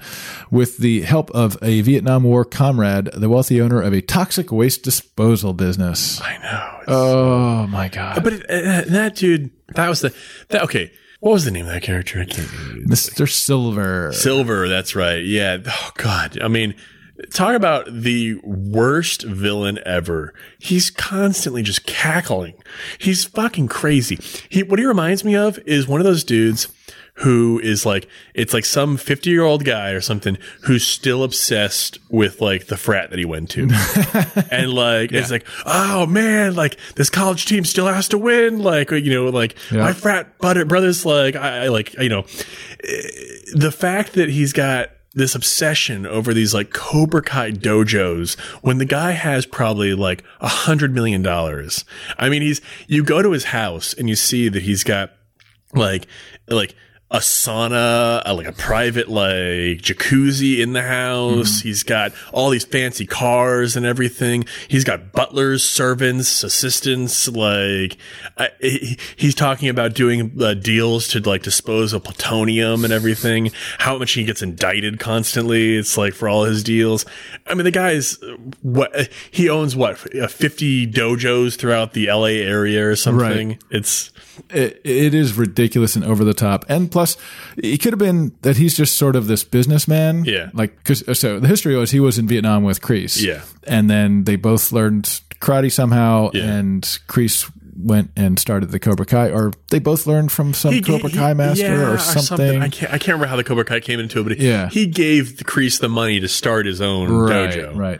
And now but his business is illegally disposing of toxic waste and dumping it in like Indonesia and like Borneo. Everywhere. Yeah. And so every little like spot where he's on the phone doing business is him like, oh, just dump it. I don't care. Yeah. It's like, Yeah, I get it. In the late 80s, I guess this is where we were with our stock villains. Yeah. But come on. It's so bad. Just like I said, he's constantly just cackling over, like, he's like salivating over, like, oh, I'm going to get these two guys who dishonored my friend. Like, by winning a karate championship. Yeah. Oh, come on. And then the whole, like, then there's the whole weird thing where Kreese shows up. He gives the keys back to Silver, and he's like, hey, you know, I'm going to pay you for the back rent. I'm like, you know, I lost all my students. I'm leaving town. And Silver's like, I don't care about the money, man. He's like, it's all about the message, Cobra Kai. Yeah. And then he's like, I'm going to send you to Tahiti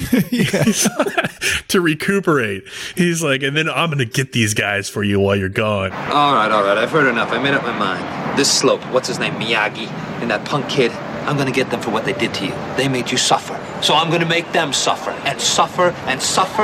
And when I think they've suffered enough, then I start with the pain. Look, Terry, you don't have to do that. Don't have to. I want to. It's not over. We're Cobra Kai. Come on, say it. Cobra Kai. Say it. Cobra Kai. Never dies. Bet your ass. I owe you, man. You don't owe me anything. Oh, bullshit. I don't owe you anything? What about Vietnam, huh? How many times did you save my ass? I don't know. I lost count. Get the hell out of here. So it's not even Kreese getting revenge. It's Kreese going on vacation and Silver getting revenge. And then there's that whole scene where Silver's dropping Kreese off at the airport, and he's like, remember, it's Cobra Kai until you die. Yeah, it's like, yeah.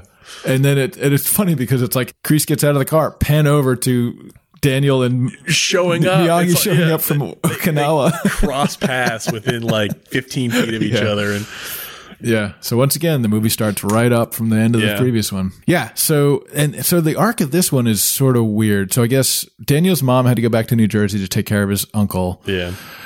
And so Daniel stays with Miyagi. And the love interest from the second movie is just gone. She went to go to a dance studio. She went to go to dance school. Yeah. Right. Because there's no dance schools on Okinawa. Yeah. And apparently there's none in LA. So she had to go to one. She got into a really nice one in like Japan and like they couldn't get the actress back. Do you remember? Did you recognize the actress that played Kumiko? No. Have you seen 4 Rooms? Yeah. She's the Japanese mother who's married to Antonio Banderas in that third one. Are you kidding me?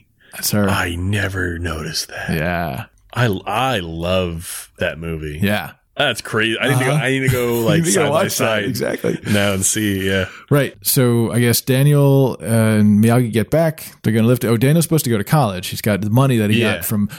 So we skipped that scene in the second one where the ice breaking thing. Yeah. Did you recognize one of the army guys in there? The African American guy? No. Theo from Die Hard.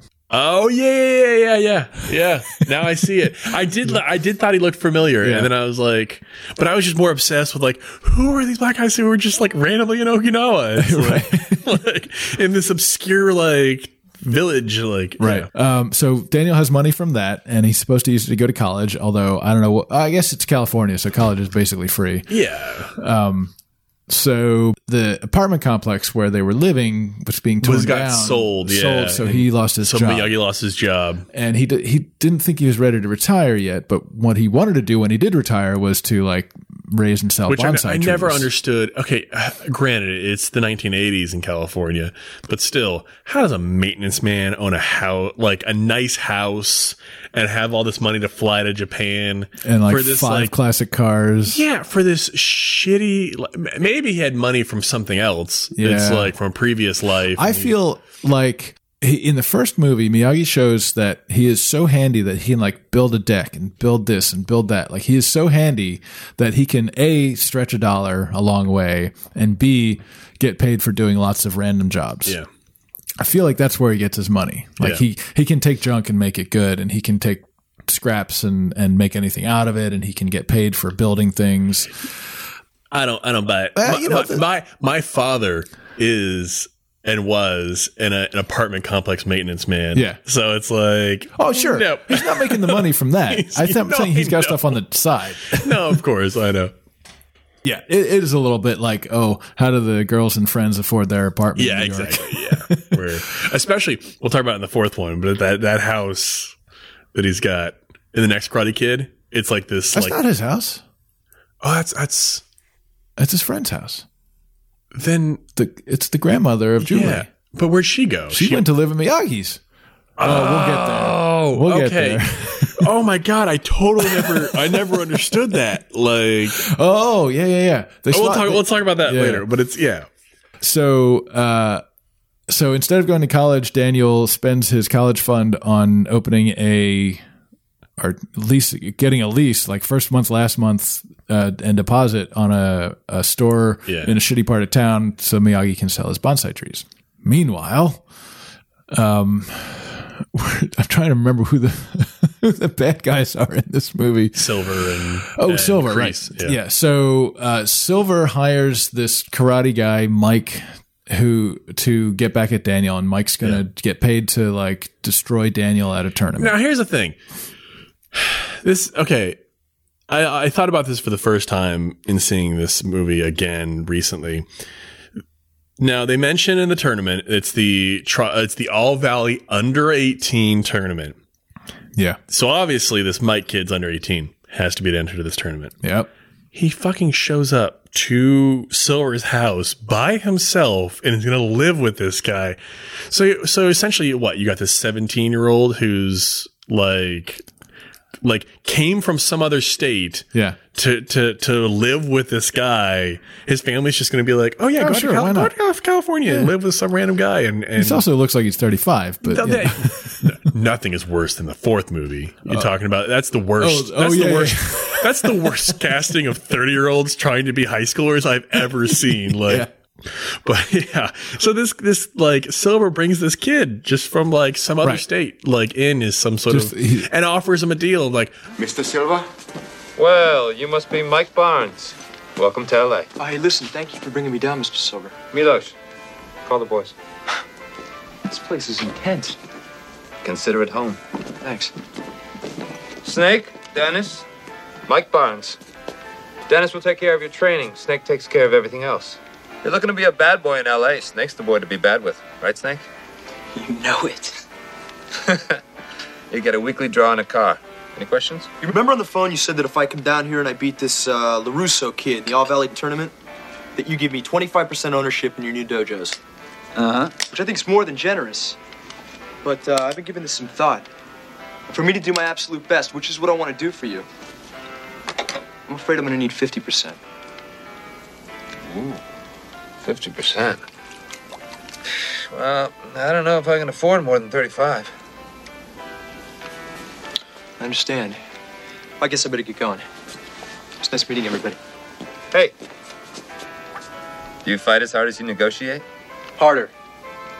You got your 50%. And I get that in writing. By noon today. Mr. Silver, you just bought yourself a champion. You remember that. Snake, show him to his room. Yes, sir. Mike? See you later, Mike. Milos, my blue pinstripe. But Silver's got two other goons that he uses to harass Daniel. So they continually harass Daniel at the bonsai place, and eventually they destroy all the bonsai trees that they've got.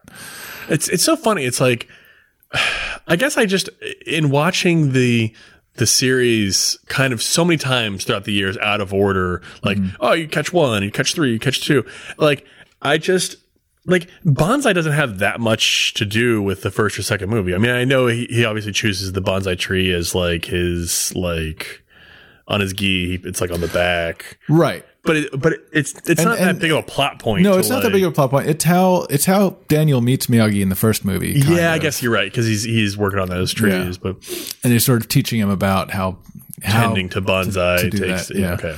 Yeah. So it definitely plays the big role in this one. Yeah. So Daniel doesn't want to go to the tournament.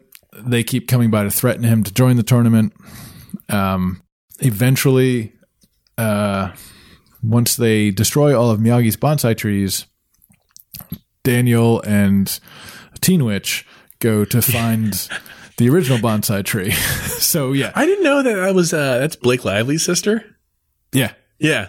Robin Lively. Robin Lively. But right. And this is actually before Teen Witch. It's got 15-year age difference between them. So, yeah. So Robin Lively owns or works at a pottery store across the street from the bonsai store, and she and Daniel become friends. It looks like they're going to become romantic, but they don't. They become friends because she's got a boyfriend. And I read that was Ralph Macchio's choice. He didn't want just another romantic interest. He wanted it to be a platonic friendship. Maybe they shot some stuff out of, or because it was like really weird chemistry where she's like making a mac and cheese and like she's like kissing him on the cheek and stuff. They do all this weird romantic stuff in the beginning, and then she's like, they were about to go on a date, and she's like, "Oh, by the way, I have a boyfriend." Yeah, and he's like, "Okay, great, we can be friends. We can be friends. We'll go Dutch." Yeah, really weird. So, but even after that, even after the mentioning her boyfriend, she kisses him on the cheek. She brings him dinner. That's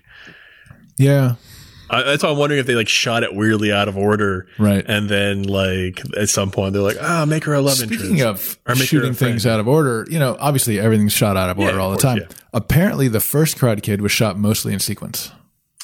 Okay, which is rare, but it's a very linear story. The locations are kind of locked down and simple. It's there's no reason you'd have to be like, oh, we have to shoot these scenes together. Except the training scenes, you might want to do them all at once, or whatever, that's true. But still, so she is apparently a top tier mountain climber rappeller. Yeah, I know that. So Miyagi had told Daniel that he had brought a original bonsai tree from Okinawa and planted it in this Devil's Canyon or whatever the heck it was. And so Daniel looked it up online and figured out that, there wasn't even online at this time. He looked it up in the library or something. He's just he just mentioned, figured out, I looked it up. They're worth $10,000. Yeah, it's worth $10,000. It's the only way to get Miyagi's store back on its feet. So he and Teen Witch rappel down the side of this thing, find the bonsai tree, dig it up, and then how do they drop it? Oh, she slips, right? She slips, and he drops the tree down to the bottom, which is there's a saltwater inlet at the bottom there. So they got to go rescue it because it's going to get destroyed by the saltwater. They get down there.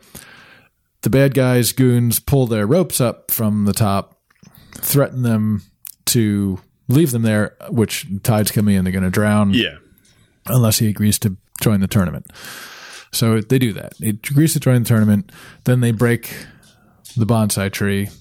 And Daniel takes it back to Miyagi. Miyagi fixes it because the tree is a metaphor for Daniel. And Miyagi still won't train him. Yeah, I love where he's like, the tree will be fine as long as it has strong roots. It's like, oh, well, you're basically talking about me. Oh, over and over again. It's just like hit you on the head. Yeah. Just like you, Daniel. Yeah. You're strong roots. He says it in 2 or 3 different scenes. Yeah. He'd be like, oh, see, the tree survived. It has strong roots, just like you. It's like. Yeah. But during all this, Silver has sort of gone in undercover or sort of under false pretenses as a friend to Daniel. He apologizes to Miyagi and Daniel about Kreese's behavior, and he offers to do whatever he can to make it up to them. And at some point, he begins training Daniel because Miyagi won't. Oh, we should always mention that Miyagi doesn't want Daniel to enter the tournament again. Right. Because Miyagi feels there's no point in defending your title. You only fought to stop these kids from fighting you. They're not going to fight you anymore. So just fighting over a plastic trophy is just stupid and worthless. Yeah. Miyagi doesn't believe in tournaments. There's no point to it. So Silver teaches Daniel for a while, and he's kind of a hard ass, a real hard ass. He's trying to train him to be a killer. Well, I don't understand what's the point of Silver being teaching him, yeah.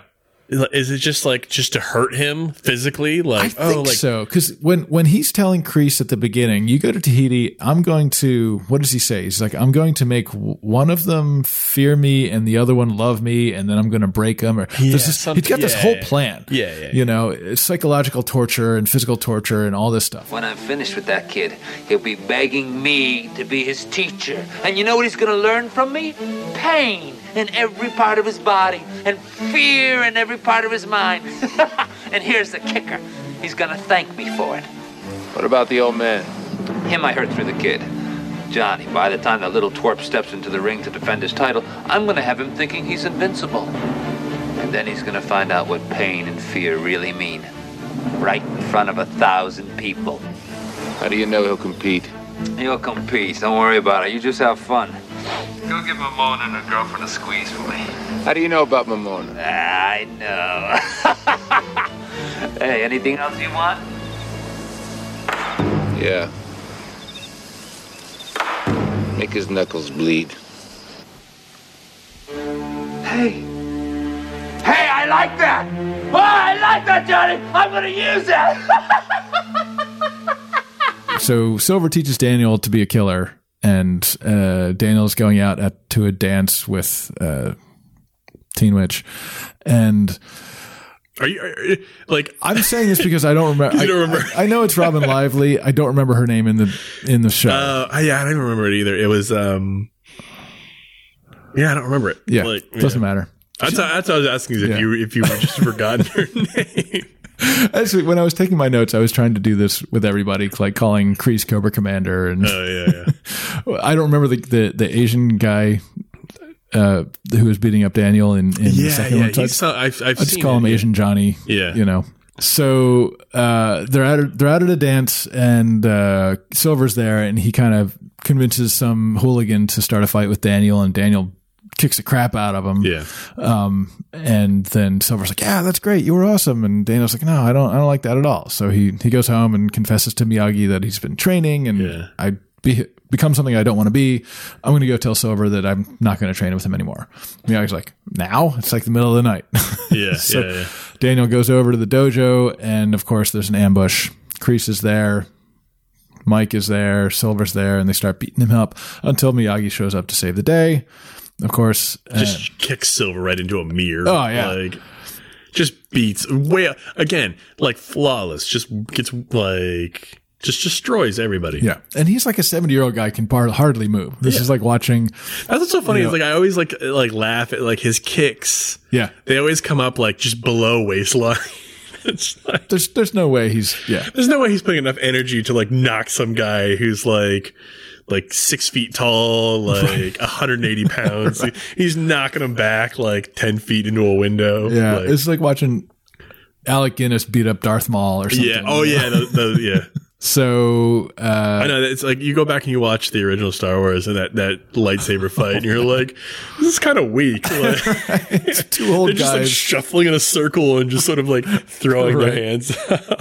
Yeah. Which is, I mean, you can see why. Which was fine. Yeah. Which was fine because like until Rogue One came out, then you saw like, oh no, Darth Vader can actually move and do things. Well, then why the hell wasn't he doing that? Like, yeah. It's one thing to be, if you were like, okay, well he's crippled by the suit and that's why he can't fight very well. It's dude like, got no legs left. He apparently can fight. Like, yeah.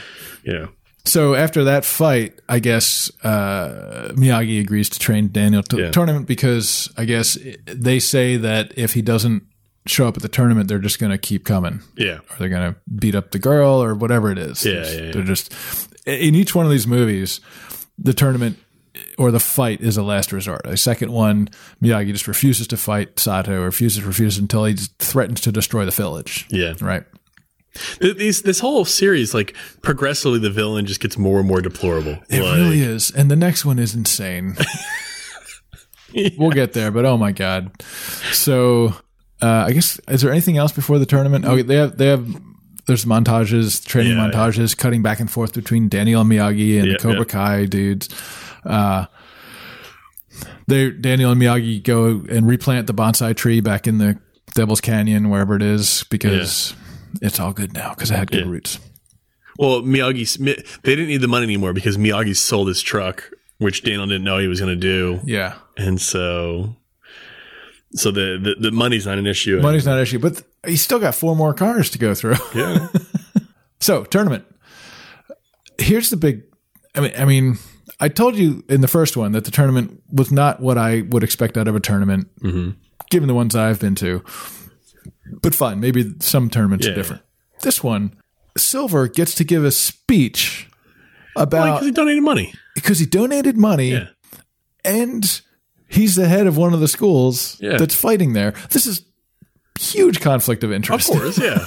And he just gets there to plug his own business. Yeah. And stuff. It's just ridiculous. Ladies and gentlemen, the president of Dynatox Industries, Mr. Terry Silver.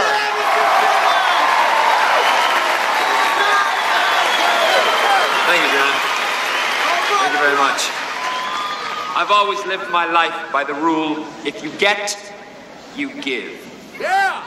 For the last 20 years, I've gotten from karate. I've gotten discipline, health, self-confidence, inner peace, everything that makes me what I am today.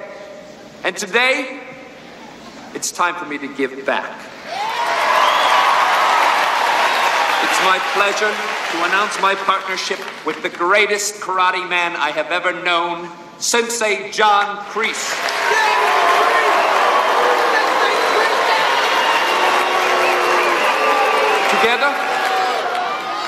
Together, we are about to open a chain of Cobra Kai dojos, where young people can come and learn the same values I've learned. Honesty, compassion, and fair play. Thank you all for coming. Enjoy the final match. Thank you, Mr. Silver. Yeah, Silver also tells what's the name of the kid, like Mike or whatever. Yeah. So he tells Mike like I don't want this to be an easy win for you. Just like keep drawing it out until it goes to sudden death, and then beat him. Yeah. And so this kid just keeps like winning a point and then doing something illegal so that they take the point away. Right. You're like, how many warnings is this guy going to get? Like he gets like 4 or 5 warnings. Like, oh, you kicked him in the stomach. You kicked him in the face. Like you can't do that. Like, oh, you did this. You can't do that. Like he just keeps getting warnings. One more time and we're going to disqualify you. Yeah. He goes way beyond. Oh yeah, everything. That's kind of the most ridiculous thing of the tournament. Isn't the ref from the first and third one? I think it's the same guy. It's the same guy, and I think he's also some like world renowned karate master. Yeah, he's a big dude in karate. Yeah. So when Miyagi finally decided to train Daniel, they didn't do like punching and kick. They did a kata. They did this form, which is the first time we see them doing a form really in any of these movies. Mm-hmm. And you don't know how it's going to play out. And so when this guy's beating the crap out of Daniel and they go into sudden death, now all of a sudden Daniel just starts doing this form. Yeah. And the other guy's like, what's going on? I don't understand. Mm-hmm. And then I guess which he probably was never taught any sort of form. He was taught moves and was like, just do this, do that, do this. Like, it just seemed weird that he's just doing a form and guy could have kicked him in the head at any point. There's always a lot of like weird pauses constantly. So, I mean, the first movie, the crane technique is introduced. We see Daniel practicing it. He uses it to win the fight. Yeah. Great. The second movie, the drum technique is introduced. We see Daniel practicing it. He uses it to win the fight. This one, they're doing a form. And then he uses that as a distraction and then kicks the guy or something. Yeah. It's like, it's really not, it didn't work at all. They ran out of ideas. They ran out of ideas, totally. They were like, yeah.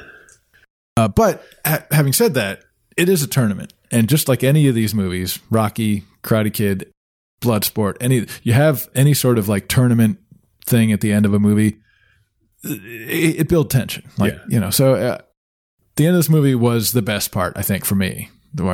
It was kind of, I don't know, you could get into it a little bit, even though it was totally over the top and ridiculous. So that's the movie. The only trivia I have is that the guy that plays Silver is younger than Ralph Macchio. No way. Are you kidding me? How old was that guy? He's like 2 years younger than Ralph Macchio or something. So what? Okay, Macchio. So, okay, go. So this movie was 89. Okay, so Macchio was 22 and 84. And so he would have been 27 in this movie, and this guy was 25? Something like that, yeah. So let's see. Ralph Macchio was born in 1961. Okay. And Thomas Ian Griffith was born in 1962. Okay, so only 1 year. 1 year. Okay. Yeah. But still, that's weird. It's weird. That's so weird. Machio just... Because he's like a foot taller. Yeah. And definitely just a huge bearing. Machio, in all three of these movies, looks like he's 16. He could be 16. Like, yeah. I totally buy it. He's just like scrawny. Although in this one, I feel like I noticed that he put on a little bit around his cheeks and jowls. It's like, well, that flight home from Okinawa, you ate well on that flight. He was eating a lot of Japanese food. Exactly. I thought Japanese diets are supposed to make you thinner. Yeah, rice and fish. Yeah. You also learn in the second one that Miyagi's family has some Chinese heritage. Oh yeah, yeah. Because remember he mentions his great grandfather or great grandfather got drunk on a boat, ended up in China, married a Chinese woman, had 2 kids, and came back. And that's how he brought karate with him. Yeah, that was the other thing. When I watched the first one again, in all the years that I'd watched it before, I didn't remember that Miyagi's lineage were the ones that had brought karate to Okinawa and named it karate. Yeah. Right. And it's like, oh, okay. So you're the guy. Like, yeah. You're the karate You're the karate guy. He's the karate kid. Yeah. Like he's the karate he's man. Not just good at karate. His family owns karate. Yeah. That sweet dojo they had in, he's got a first name. Did they ever mention it? They don't mention it until the 4th movie. They didn't even have it like in the script or anything till the 4th movie. It's Hitsuko or something. Yeah, I love how when God, what is her name? Like Robin Lively's character. The first one was Allie, and then Jessica. Jessica, thank you. So when Jessica first is like going on her date with her like friend hangout with Ralph Macchio, like Daniel's like, hey, come meet my friend, dude. Like Mr. Miyagi. She's like, you call your friend Mr. Miyagi? She goes and meets him, and it's just this old guy. Oh, hi, nice to meet you. Like, I see now why you call him Mr. Miyagi. Right. Like, it's a weird friendship. Because he just talk he doesn't mention it's like, oh, my mentor or like, oh, right. Know. Yeah. Like, come see my friend, like my business partner, my friend, Mr. Miyagi. Like, all right. So I gave this movie 4 out of 10. Yep. I would agree. Yep. And before you said that, I had that number in my head, and that's what I'm going with. Yeah. IMDb comes in at 5.1. Okay. You'll find some a little more generous, anything. And then Rotten Tomatoes, any guesses? I'm going to go with 36. Way high. 16. Ooh, really? Yeah. The critics were not kind. I mean, the villain is so horribly one-dimensional. He's really one-dimensional, and that ponytail. Yeah. Yeah.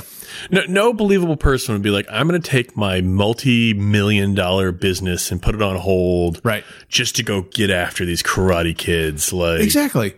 Who's running his business? Yeah, yeah. Who's sitting in hot tubs talking on telephones? He buys a bunch of shitty cars, and so he can create this character of like just this like humble guy that is like coming to apologize for play psychological games. Yeah, with this guy. Yeah. It doesn't make any sense. And then there's that scene where he's like teaching Daniel how to like break the boards, and he put Mike's face on it and stuff.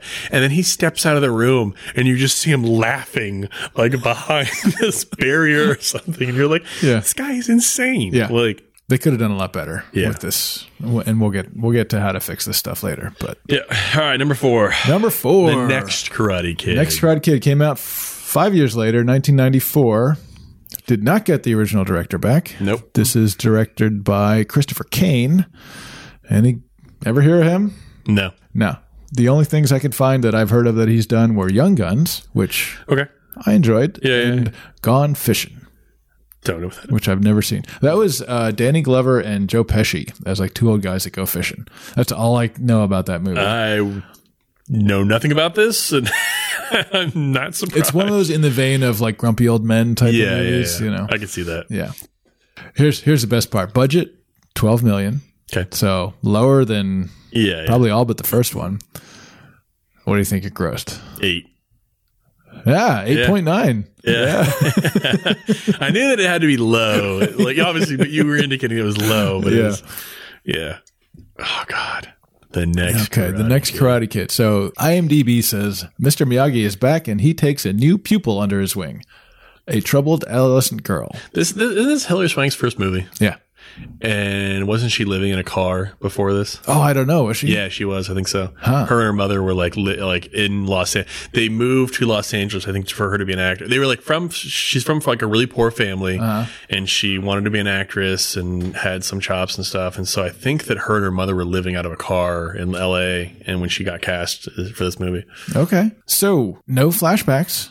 No, I was a little upset that they didn't reference the previous 3 movies enough.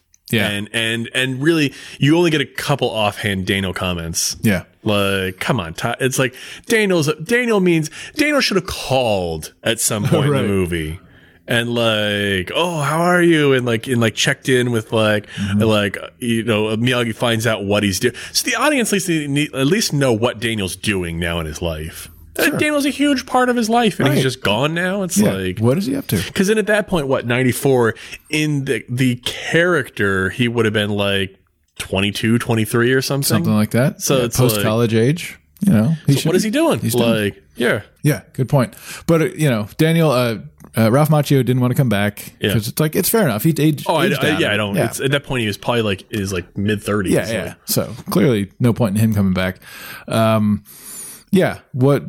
So I guess they were like, let's separate this. Let's do a new thing. Yeah. We're not going to be in Southern California at all. We're going to be on the East Coast, whatever. Which I did not get. I, for some reason, thought that he was bringing her back to LA.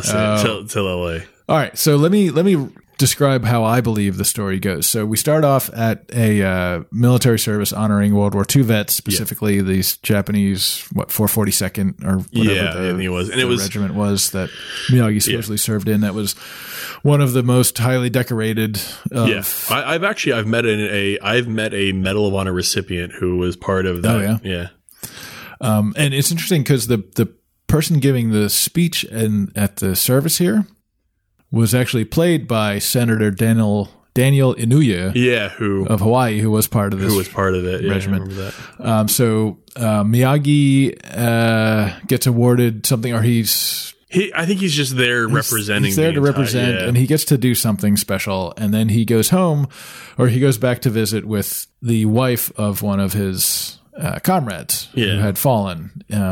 Obviously, that guy was white. Yes. So it was just he probably because the 442nd it was all Asian. Yeah. So it was. But they were probably. I think they were commanded by a white guy. Okay, I'm guessing, and so. So he was that guy. My take on the story is that the white guy who was the commander was Miyagi's friend, and because of whatever, he saved Miyagi's life or something. Yeah. He agreed to teach him karate. He ended up teaching his son, who taught his daughter, who ends up being Hilary Swank. Yeah, who just ends up being Hilary Swank. Yeah, because you do. Yeah. So Miyagi is visiting with the wife of this comrade, who is the grandmother of the Hilary Swank character, and she's having trouble because Hilary Swank's mom and dad died in a car accident. Yeah, and she's trying to raise her, and it's not going well. Did you get the impression that Miyagi's English regressed? It got worse in this movie? Yeah. I didn't get that impression, but maybe it did. I feel like it got worse. Okay. I feel like his English got way more simple. Laid it on a little more thick. Yeah, with where he's talking about she's offering him more mashed potatoes or something. He's, Miyagi only eat rice. But I feel like you always talk like that. Yeah, but I got the impression when I was watching it where I was like, he's so much harder to understand now. It's like his accent's way more thick, and he's speaking in much more simpler terms. I don't know, maybe. So we're at this house of the widow of Miyagi's comrade in New England somewhere. Boston? I think it's Boston. Yeah, it's Boston. And the granddaughter is a handful. Miyagi has a solution. He says, "Why don't you go away, live at my house in California for a summer. I'll stay here and take care of your daughter. See, I didn't understand what he was saying. I thought he was saying, like, oh, she can water the flowers at my place in Los Angeles. It would be good for her to, like... So I was like... Then there's the whole, like, driving to the airport. They don't really show who gets on the airplane. They don't really show an airplane scene or anything, obviously. And then I guess I was a little confused when they were driving back and she's like, oh, my birthday's in like a couple weeks, and she left and didn't reference it or something. Okay. So you thought Miyagi and Hilary Swank had gone to California. Yeah. Okay. Yeah. That's when all of a sudden when they showed up to this house, see, it's like, I guess I should have paid more attention to notice that like they never showed the exterior of the house. Yeah. Like, and so I was just like, Miyagi's living in like Beverly Hills or something. It's like in this huge, like colonial style, like house. Like, clearly houses like that don't exist out here. No, of course they don't. Well, I mean, you can find some in like probably like the richer areas of LA. Like, but they would be styled differently. Yeah, they would be. Yeah. Anyway, so we established that Miyagi and Hilary Swank, what's her name, Julie, they're staying in Boston while she's going to school. So she apparently has found a hawk that had broken its wing. See, I should have noticed that. I should have noticed the hawk obviously didn't come with them. Yeah. Now I just realized I'm an idiot, and I didn't realize she didn't enroll in some high school. She didn't find some other hawk, and yeah. I think in my mind, I don't know what I was thinking. I think I might have been like, maybe she found a place at the new school for a hawk. I don't know. It was in Carry On. It was fine. Exactly. Yeah. So she's trying to nurse this hawk back to health. She realizes, or she thinks, that people will take it away from her if they find her. So she's hidden it on the top of the school, and she breaks into school every night to go feed it. What's this like this like high tech alarm system that this school has? Like, so let's just start talking about this school, because yes, school has some high tech alarm system that she doesn't know about, even though it probably would have gone off every night she went to feed the hawk. Yeah, but the school is run by Michael Ironside. Yeah, basically he's running this team of elite. They call him the Alpha something. The analogy was like an elite football team, but instead it's like they're a security team. They're security, right? Yeah. So they all wear these black shirts. Ooh, black shirts. Where have we seen that before? And they are like the hall monitors. And they all look 30. Yeah. Oh yeah. Especially the nice guy. Yeah. Oh yeah. Yeah. Right.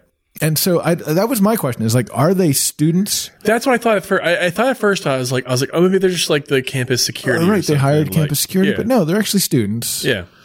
But they never go to class. Yeah. And they're just there to beat people up. Yeah. And pick on Hilary Swank. And so that's the Cobra Kai of this thing, is this really like made up thing that no school would ever do. Like, where did this come from? I don't get it. And then the guy leading that, Michael Ironside, who I love in so many things. Yeah. He's over the top ridiculous in this, even more so than Kreese. Oh, wait, are you kidding tons me? more, even more so than Silver. He's willing to like kill people. Yeah, it's like for little high school action. I don't understand. I don't know. It's so strange. So Julie gets threatened by one of his goons. Morning, Julie. No. Those are bad for your ears. Go to hell, Ned. Now, I could take you down to the principal's office and get you into a little trouble. Or I could pick you up tomorrow night and take you down to the docks. You've been to the docks, haven't you, Julie? Pretty girl like you. Dream on. Hey! Most girls in this school invite me. Now, you're lucky to get an invitation. Now, come on, Julie. You know it's gonna happen. Let go of me. Ooh, you start hanging out with me and my friends, and you can have any damn thing that you want. Let go of me. What's going on, Ned? Colonel Dugan, sir. I caught this young lady smoking cigarettes. What are you talking about? I wasn't smoking. Her name is Julie Pierce. Sir. To the office. Let's go. Curb your dog.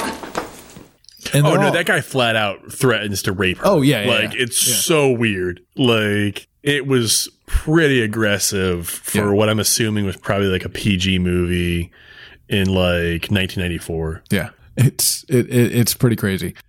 And one of the other of that squad is a nice guy, and he's only joined the squad because he wants to go to the Air Force Academy or something. Yeah. And apparently Michael Ironside can get him in. Or only he can get you in. Yeah, only he can. So she starts a relationship with him. Miyagi's trying to take care of her. Miyagi's never taken care of a girl before. Yeah. There's a scene where he busts into her room while she's changing, and he's all embarrassed about it. Yeah. He talks about, like you were saying earlier, last time I lived with somebody, it was a boy. Boys are a lot easier. Yeah, he was just like, I go into his room, he comes into my room. And that's, to me, in all the other movies, maybe not the third one as much. In the first two movies, you get the sense that this friendship between Daniel and Miyagi is a two-way street. Daniel is helping Miyagi as much as in this one. She's not really helping him. She's not helping him at all. No. She's he's just doing it learning how to take care of a girl. Yeah, he's just doing it because of his friends. Yeah. It's his friend's granddaughter. Right. And she is a pistol. Oh my God. She's way worse than Daniel. Oh my God. Yeah. It's like, as much as I thought Daniel was overacting in some scenes and being a dick in other scenes, I think, okay, maybe that's just she's an outright troublemaker. She is. Daniel's just I won't even say he's a troubled kid. No. He's just a hothead. He's a hothead. He's a hothead. She's an outright troublemaker. Mm-hmm. Like she looks to stir up shit like on purpose. Right. Daniel just feels bad that he can't help sometimes but do the wrong thing. She wants to do the wrong thing. Right. So this is going to be a longer road too. She goes on that long thing. So the love interest early on, before he's a love interest, he discovers that she's hiding this hawk, and she's like, well, are you gonna tell anybody about this? And he's like, maybe. And then she rattles off a list of the horrible things she would do to him. Right. Like, you want a car? I'll put sugar in the gas tank. Yeah. She's like, I'll do this. I'll break in and steal this from you. It's kind of like he's a better influence on her than Miyagi is. Yeah. Because he's just taking it. He's like, whatever. Yeah. So eventually Julie runs out of the house and this car comes speeding down the street and she jumps up onto the hood of it instead of getting hit. And Miyagi's impressed with that. Yeah. He asks her how she learned how to do that. She says her dad taught her some karate. And he's like, oh yeah, I taught your granddad karate and he taught your dad and he taught you blah, blah, blah. So, dude, if I was Miyagi and my family created karate, I'd be throwing that around all the time. He kind of does. Did you know some karate? Did I ever tell you that my family started karate? I did that. That was me. Yeah. That was all me. And then we get this, probably the most out of left field sequence in all of the movies is the babysitting scene. Oh yeah, it's so weird. Miyagi, because she wants him to drive her to the mall. Yeah. She wants money to go to the mall. We never see a mall in this movie. She talks about a mall. Yeah. We never see a mall. And he's like, yeah, you don't need to borrow money. Girl in 1994. She needs to go to the mall. Oh, yeah. He's like, you don't need to borrow money from me. I got you a job babysitting the kids across the street, which are, of course, a terror of three little boys. Yeah. And so now we have this scene of her learning how to deal with them by fighting back with Nerf guns. Yeah. Okay. None of this comes into play. No, of course not. It's just completely useless scene in the movie. Then Julie goes back to feed the hawk again, and she gets caught by the goons. Yeah. And there's a big chase and fight, and she's running for her life. I guess she pulls like a fire alarm or something, and when the cops and the fire people show up, she's like, oh, I'm so glad you're here. But then Michael Ironside steps out of the cop car. Yeah. Because he's friends with all the cops. So she gets suspended for 2 weeks. Miyagi takes her off to a monastery because there's conveniently a monastery in Massachusetts. Yeah. Seriously. Of course. It makes no sense. And I don't know, it might have been hinted at, or maybe I just made this up, but I feel like this monastery was full of people who had been trained by Miyagi at some point. They obviously have a lot of respect for him, and they call him Sensei. They call him Sensei, right? Yeah, Sensei Miyagi. Yeah. So either he trained them or they had spent a lot of time together or something like that. But so now we have this sort of other side of the fish out of water, right? So it's Miyagi and the monks, and they're laughing, having a good time, and like she ends up killing a cockroach, which upsets them. And they're peaceful. She doesn't even kill him. She tries to. Yeah. And then they all get upset up that because all life is precious and sacred, and you can't kill anything within the walls. And then she gets a little sore by the fact that they're all ignoring her because Yeah. So what does she do? She captures a praying mantis and brings it to him. Yeah, I know. He's like, oh, great. I'll put it in the tree. And we're best friends now. We're all good now. Like, don't touch praying mantises. Yeah. That's what I was always taught. They're protected species. Don't touch them. Serious. So... She there's a whole bonding thing. She discovers that they're cool and they like to dance to music. And she's trying to do her kata to music, and they come in and find her, and they just dance and have a good time.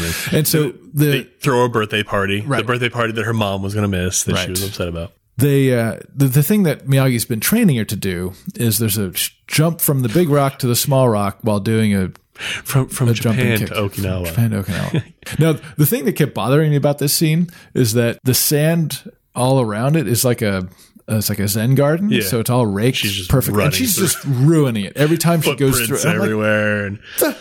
No, the real lesson here is fix the sand. Yeah. Or I thought when he said, oh, go jump from Japan to Okinawa to do a jump kick, and she runs across the thing, I thought his next words were going to be, now fix the sand. Yeah. Right? Rake the sand. That's your lesson, is rake the sand. No, it's ruin the sand and do the jump kick. And try to, Like that. Which, the very first jump she does is this like lackluster jump that falls short by like 2 feet. Yeah. And show it, like, you can obviously see she put no effort into it. And you're like, you could have made that. Like, if you actually tried, like, even as a non-trained person, you could have made that. Yeah, and then when she finally does it, the trick. So in any of these movies, and I always kind of go back to Days of Thunder sometimes as the worst example of this. It's like somebody who's trying, and then they just try something a little different and they get to do it. Right? Yeah. So in this one, she's trying to do the jump. She can't ever do the jump. Finally, Miyagi's like, I forget what he says, but he gets her to like kneel down or something. And like from that position, then you can really, it's like, no, from a kneeling position, you can't jump at all.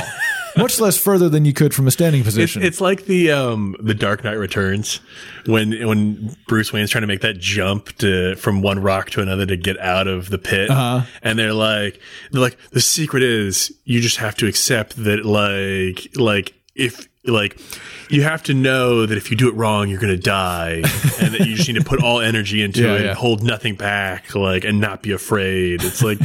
Really? Like that's what's stopping him? Like, and the thing in Days of Thunder, which is a terrible movie, Tom Cruise's character, his trick the entire movie is that he passes people on the outside. Yeah. And then like in the big race at the end, it's like, ooh, I'm going to pass somebody on the inside. Yeah. They'll never think of that. I'm like, no, that's what everyone else does because it's shorter. Yeah. Come on. Dumbest thing ever. Cool. So finally she makes the jump, and all the monks love her, and they do the birthday, and Miyagi catches an arrow in midair. What was that about? That whole he's like, I thought that whole thing was like her trial. No, I thought that was her birthday present. Was that he's going to catch an arrow? Yeah. Happy birthday, Julie! I caught an arrow. Die. I thought he was telling her to like catch an arrow. Like, weird. I don't know. So she and Miyagi go back to school, and now she's transformed. And I get this, right? She spent 2 weeks at a monastery. Yeah. She's cleared her head. She's better about everything. The hawk is still alive because her 35-year-old boyfriend was taking care of it. Yeah. But then the dance, like, I just want to mention one thing about the dance, which is that she goes to this this dance, and Miyagi goes and buys her a dress because she doesn't have a dress, and he buys a dress the dress is so ridiculous for what Miyagi would buy. Yeah. It's very revealing, and it's like very sexual, and like, I don't know. It was like a mid-thigh dress with low-cut top. And yeah. Definitely not a That's dress what that Dad Miyagi's would buying buy, for her. Like, yeah. Yeah. So she and No Neck go to the prom. Yeah. And of course, they're going to run into trouble. And so they're in this prom. Everyone's dancing, having a good time. And I guess Michael... These dudes bungee down. I don't understand why. No idea what the bungee and the is one for. Dude gets hurt. Right. So 3 guys, 3 of Michael Ironside's elite troop forces bungee from the ceiling of the gym down. Like they're just hanging up there, hanging out, for like no waiting till the party's kicking, and Right. they're just like, we're gonna bungee down. Like there was no point to it. I don't know what they were expecting to do. And one of them hits like a gazebo and hurts his shoulder. Yeah. And then problems. Yeah. Like, I don't understand. I really don't understand. Like, right. In the second movie, like I said, the story was about Miyagi and Sato, and then that ended, and then they had to tack on a fight scene. Yeah. In the third movie, fine, the story ends up at the tournament. In this one, the story is her becoming a good person, right? And learning to, because, you know, as Miyagi says, karate is like in everyday life and her movement, and she kind of learns that being at the monastery. Great. And she goes to the prom, and everything's cool, but we've still got to have a fight scene. Yeah. So now the bad guys like threaten what's his name, No Neck, with whatever Eric, and they're like, oh, you got to go meet us at the dock because reasons. They break his car. Oh, they roll up, they burst out his window. And all right, yeah. He's dropping her off at home, and they come out with a baseball bat and break his windows. And he's like, I gotta finish this. They're like, I gotta make sure this never happens again. Stupid. So he goes to meet him in the docks. They torch his car. Oh, I know. It's so insane. Like, I just remember, like, in the, what is it? The third movie, like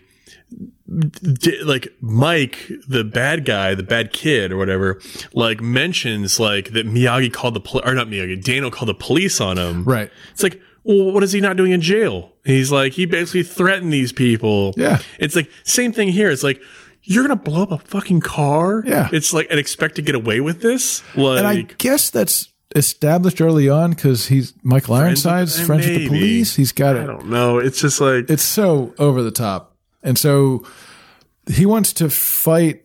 I thought you could go to a different police station and be like, this dude blew up my car. Right. He's crazy. He beat me up. He's Yeah. crazy. Yeah. And they'd be like, okay, we should do something. Get out about of this. town. Yeah. So they're on the docks, and I guess Michael Ironside's goons are beating up on what's his name, Andy. I don't remember his name. Oh, Eric. Eric. Yeah, that's it. Yeah. And then Miyagi and Julie show up. Yeah.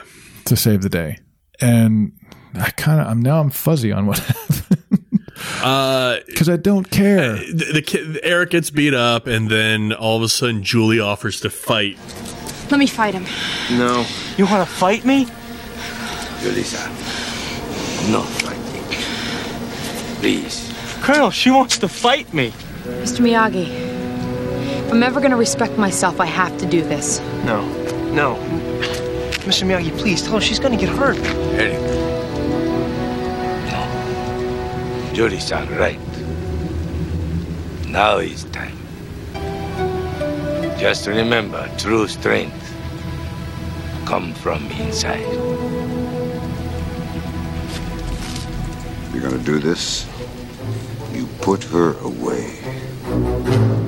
Do you understand me? And so they fight, and she ends up kicking the crap out of him, and then he asks Ironside's like tells another one of the guys, you go fight her, and he's like, I'm not gonna fight her, like she just beat up this dude. And then he asks another guy, you go fight her. Well, you're all cowards. And then like Ironside like offers to go fight her, and then Miyagi steps in and like, he's like, no, I'm gonna end this, and he ends up beating up that guy. Yeah, like the whole thing just peters out, and there's no point to the whole movie anyway. It was an attempt to extend the Miyagi storyline, and it didn't work. No. There's no friendship to the story. There's no like emotional bond between like there's a little bit. They try to make it, but it doesn't have the same impact. No. There's no Miyagi crying scene.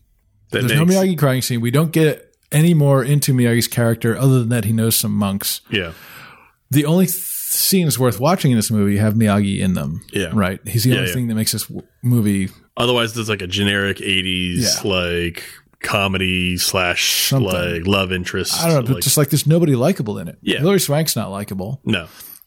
The bad guys aren't likable. Maybe her boyfriend is okay, but he's kind of bland. Yeah. So The monks are kind of the monks are kind of cool, actually. Especially when they come to visit and they go bowling. Oh yeah, that was pretty fun. That scene is so like I didn't think it was. I didn't hate that scene, but I was like, "There's no point to this scene." No, there's no point. It's just like it's like a scene out of Bill and Ted's where you've got some, with the Napoleon Genghis goes Khan, bowling. Right. It's like the whole thing. And I don't know if you noticed when one of the monks is bowling and it goes in the gutter and then it pops out back again. out. Yeah, you can clearly see there's the little thing in the gutter pushing it out of the. That's hilarious. I wonder how many times they had to shoot that before it would like pop out right, and then they end up hitting the. Like, because it's one shot. Yeah. It is one shot. But there's a mechanism in the gutter to push it out. Yeah, but I mean, even then, it's like, it's they got to shoot it a bunch of times before it knocks over all the pins. That's true. You know. Well, they probably had little strings on all the pins to pull them over. Yeah. Unless you end up getting lucky, like in, was it Aliens? Whereas the Sigourney Weaver does the backhanded throw into the basketball hoop. Oh. And really? She made it, like in a single shot. Wow! And if you watch that cut, they have to cut away from Ron Perlman super fast because he broke character immediately when it happened. He was just like, "Oh my god! I can't believe you did that!" So it's like she turns around with the basketball and just like throws it behind her, and then it lands, and then like the second it lands, it cuts to like a different angle because like Ron Perlman was just like, "Oh my god!" Wow, like, that's funny. Yeah. Wait, that's Ron Perlman. That's 3 or 4, right? What, the Aliens? The second one. No, it's Aliens. I know, but Ron Perlman wasn't in Aliens. Are we sure about that? Yeah, he was in 3. Then who? Then I don't remember any basketball scene in Aliens. You're right. Yeah, it is. It is the third one. Okay. Yeah, it is. Yeah, we'll get there. Yeah, I'm sure. Yeah, that's not a bad one to do next. Yeah, never complain about watching Aliens. Yeah. So that's the end of the movie, and I guess Miyagi beats up Ironsides, right? Yeah. And who's going to pay for No Next car? I don't know. So the fight choreographers gave Hilary Swank a pink belt for her mastery of the most flashy techniques, but none of the basics. That's funny. That must have felt good. Yeah. Yeesh. I gave this movie a 2. Yeah. Yeah. I could go 3. Yeah? I could go 3. All right. Yeah, the monks did it for me. Sure. Like, I gave 1 point for the monks, 1 point for Miyagi. Okay. I give the monks all 3 points. All right. IMDb. Yeah, it had Miyagi and the monks. It gave me a 3. Yeah. Sure. IMDb gives it a 4.3. Any guesses on Rotten Tomatoes? 12%. 7. Oh my! It's even worse. Jesus. Oh man. Yeah. Like I think a movie's bad when it's in the 30s. It's right. Like and it's single digit. My God. Single digits, which means only 7% of critics gave it an barely more than average review. Yeah, even if it was just 100 people that reviewed it, you're looking at like 7 people. Were like, it's a good movie. Well, 7 people gave it better than that. Better than negative. Like, yeah. Like there's some redeemable things in there. It really like the Miyagi and the monks tied it together and made it a watchable performance. I guess, yeah, but it definitely had a different feel than the first 3. Yeah. Oh, I wonder. Now you mentioned that. Here's an interesting thing. You mentioned that the director of the first 3 did Rocky 5. Yeah.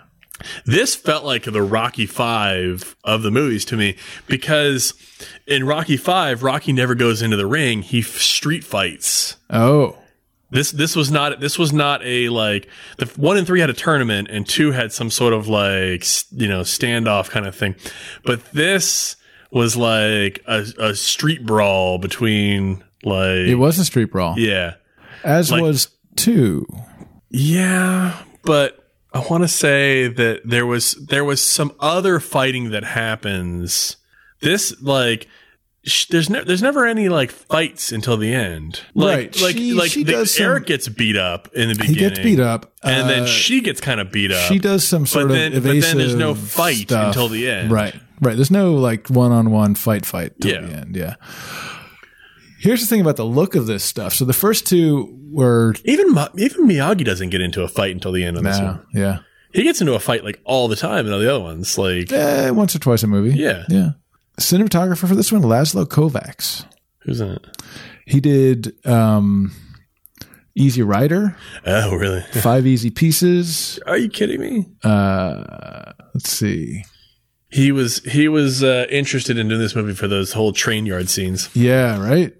That was a good scene when he was walking on the train. That gritty train yard scene. Yeah. She's going out of town, so she has to stop to go see. Oh yeah, she got to say she's going to miss him. Well, she's got to stop to tell him to take care of the hawk. But he's like, "Oh, are you going to miss me?" And she's got like, "Oh, okay, fine." So Laszlo Kovacs shot Ghostbusters. Okay. My Best Friend's Wedding, Free Willy 2. I mean, I've heard Laszlo Kovacs' name as a cinematographer, so okay, he's somebody. Sweet. All right. I'm on board. Karate Kid remake 2010, directed by Harold Zwart. Okay. Who's that?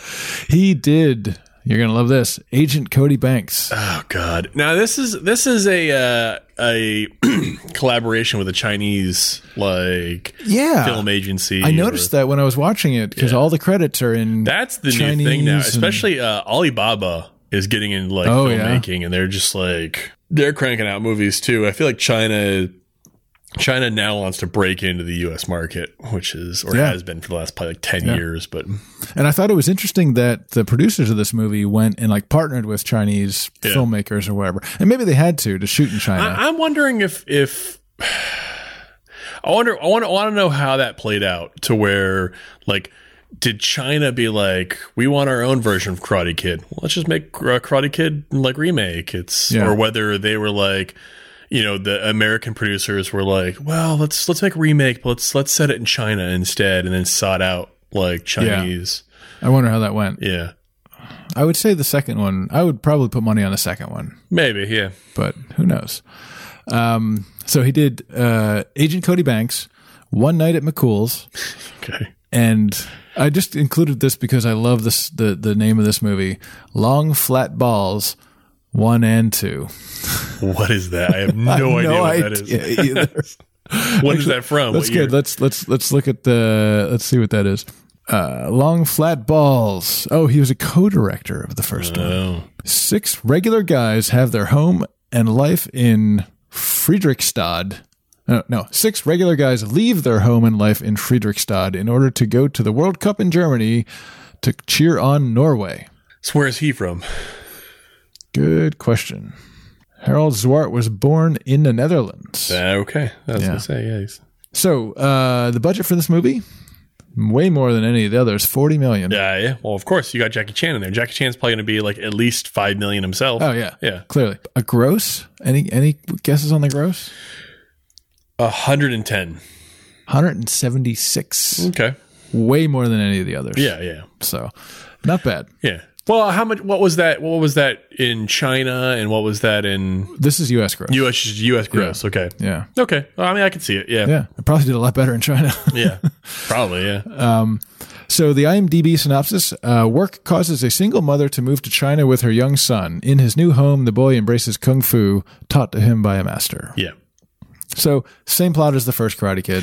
And that was the thing is before I started watching the movie, I said to myself, okay, now is this obviously Miyagi's not in it because it's in China and it's kung fu.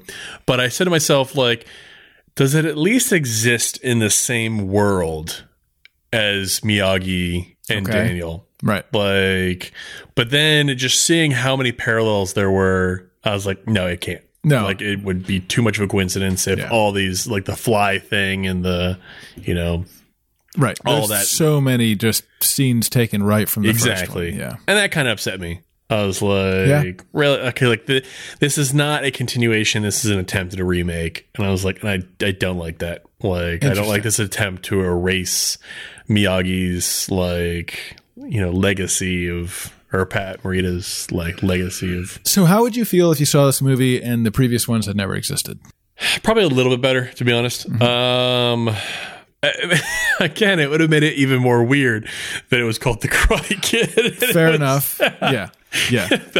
If I'm being honest. But say it was called something else. I probably would have liked it more because I do like Jackie Chan. Yeah. But this is probably, I probably would have raised it up by in my final rating by about maybe a 2 points or something. Okay. If it wasn't an attempt at a remake. Interesting. Yeah, it definitely, it was interesting to watch because since I just watched all the previous ones right away, it's like you can see all the parallels. You can see every scene that they stole from it. And it's hard not to compare them. Yeah. And what I did notice was that the scenes, like the drunken scene. Yeah. So in the first Karate Kid, as we discussed, Miyagi gets drunk because his wife and son, or his wife died in childbirth, and he gets drunk on the anniversary of that. Mm-hmm. In this one, Jackie Chan's wife and son died in a car accident while he was driving. Yeah. And while I believe the way that they did it, whereas he rebuilds the car for a year and then smashes it on the anniversary, that's kind of powerful. It's kind of interesting. It is. But the scene didn't play as well because they just overtalked it. They overtalked it, and also there's too many shots of a very pensive Jackie Chan in the beginning. So it's like you talked about, the parallels where Daniel goes to find Miyagi's character, who's the maintenance man of the apartment complex, to ask him to fix something, fix the water. Right. And Miyagi's like, he's just like disinterested, and he's just trying to catch a fly and just not really paying attention. Then you cut to this remake, and you've all of a sudden you got this very sad looking, and he's just listening to this kid, and he's like, it's a different thing. It's like you're revealing that it's a very sad character too early on, rather than having like this character who you think is very, very neat and polished and clean, and then all of a sudden you're like, oh no, there's a deeper side to him. There is like this sad side. That's a good point. I got that he was a sad character from the very beginning, which that wasn't much of like a turn or reveal when all of a sudden he's crying about the car thing. You kind of got that there was something weird about the car too early.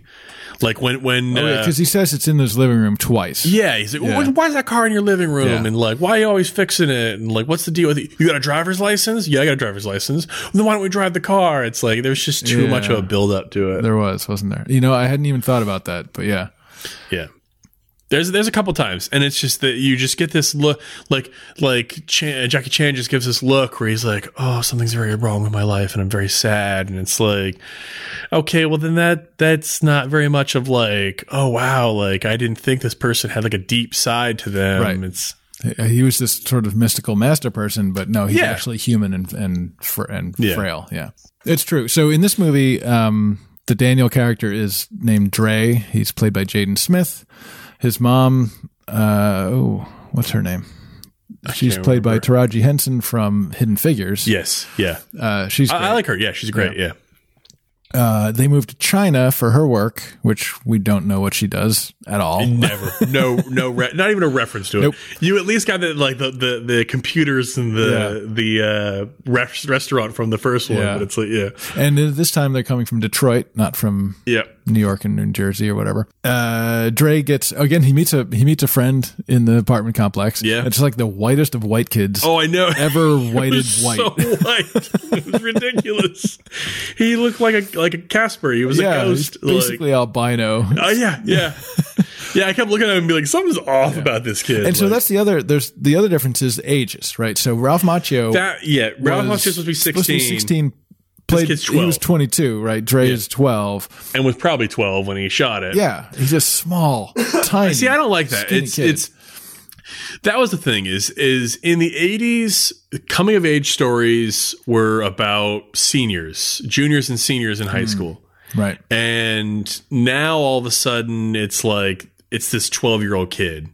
It's like, I don't like, I have a very like, the love interest doesn't have as much of an impact. No, because it's not a love interest. It's just a friend. It's just like some girl he has a crush on or something. It's like, there's a whole different dynamic to it. And it just, I sort of was like, I'm not interested in this. Like, nothing about this interests me. Interesting. It is interesting. I don't know if you noticed that Will and Jada Pinkett Smith were producers on this movie. Well, I mean, they're going to be, of course. Yeah. Which makes a lot of sense. Yeah, of course. Yeah. So, again, just like the first movie, there's a problem with the water. He's got to go find the maintenance man, who happens to be Jackie Chan. In this movie, the character's name is Mr. Han. Yeah. Which always takes me back to Enter the Dragon and Kentucky Fried Movie. And I can't remember, I think in Enter the Dragon, the bad guy's name was Mr. Han. I don't remember, yeah. And I believe in the spoof of that in Kentucky Fried Movie, his name was Mr. Klon. But that's funny. That's another podcast. He's also, like, Jackie Chan's character in this is kind of an ass at times. It's like... Yeah. He's very condescending about the whole water thing. Like, turn it on, 30 minutes, wait. Miyagi comes in and is like, oh, your water's broken. I'm going to fix it for you. Like, but at the same, right. So that's the thing about this movie is that sometimes they basically mirror the first Karate Kid, and sometimes they subvert some of the scenes. Yeah, exactly. Right? Yeah. And so this is one of those things like, hey, you're in another country, plumbing works differently, you stupid American. Right. It doesn't work like that in America. It's like, I don't know how it works. It works like this here, so just do this. Like, Dre is at the playground. He sees this Chinese girl playing violin. He starts to have a conversation with her. He gets beat up by one of the bullies, who's basically looks like he's maybe a year older than him. Yeah. But he's, half a head, maybe a head taller than him, and he's clearly good at martial arts. Yeah. Also, here's the thing. This is the first time it doesn't seem like Dre had ever taken martial arts before. No. And Daniel did have some, and Julie had some. Yeah. So, but again, Dre is learning it from television when That's Jackie true. Chan comes into the apartment. There's too much of a buildup of that whole jacket thing. The mom was always yelling about the jacket, and she thought he was disrespectful when he left the jacket on the floor at Mr. Han's house, but she had no idea that was the tool that they were using to treat. It's like, yeah. I mean, I laughed when she was like, pick up your damn jacket. On the one hand, now you're a parent. Yeah. You know, kids never listen to you. Of course not. Yeah. And they do everything. And my girlfriend's daughter, you got to tell kids again and again and again. 1,000 times. It's like, yeah. But yeah, the jacket thing was really overplayed. And let's talk about it. So the jacket thing is the wax on, wax off. It is, movie, right? So put it on. Take the jacket off. Put it on. Put it again. Yeah. And so he does the whole scene when he finally starts. It's put the jacket on the post. Pick up your jacket. Oh. So basically, Mr. Han, what I'm trying to say is, I got a good foundation here. Like I said, might not be as hard to teach me as other people, Hand it up. All right, but now, take it down. you just... Take it down. Put it on. Take it off. I already did all this. Take it off. You just tell me why I'm doing this? Take it off. Hand it up. Take it off, put it on yourself, take it off, put it on the floor, put it on the post, take it off. I want to be there when the person who wrote that figures out obviously that person who figured out had to know some sort of martial arts move and be like, what is this analogous to? Like, what sort of action is this like? Like, yeah. Oh, it's like taking it on and off a jacket and putting it on a hook. It's like, I guess, but yeah. Because you can't go the other way. You can't be like, let's take a jacket and turn it into a martial arts move. It's like, you got to go the other way, which is like, this is the move we're trying to teach them. What's that like? Like, what's a good way to teach them? But here's the thing. Again, I've taken karate and taekwondo. They never said, here, pretend you're taking on off a jacket. Yeah. There's like, no, this is an outside block. This is an inside block. This is a down block. This is an upper block. That's a very like American clinical thing of like, who knows how they teach the martial arts in China and Japan. It's like, they could very well be like, this is the action that it's like in life. And this is, what we're teaching you. Could be. Yeah. So again, he gets beat up over and over again.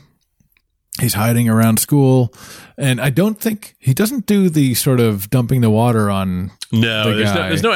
That's the thing. No, he does because he sees them, and then he sees the bucket of like the waste oil. He does, yeah, and then he dumps the oil on them and runs away. Yeah, and they chase him through. And here's where it was kind of interesting because now here's like the first sort of action set piece. Yeah, and you're starting to see kung fu movie tropes.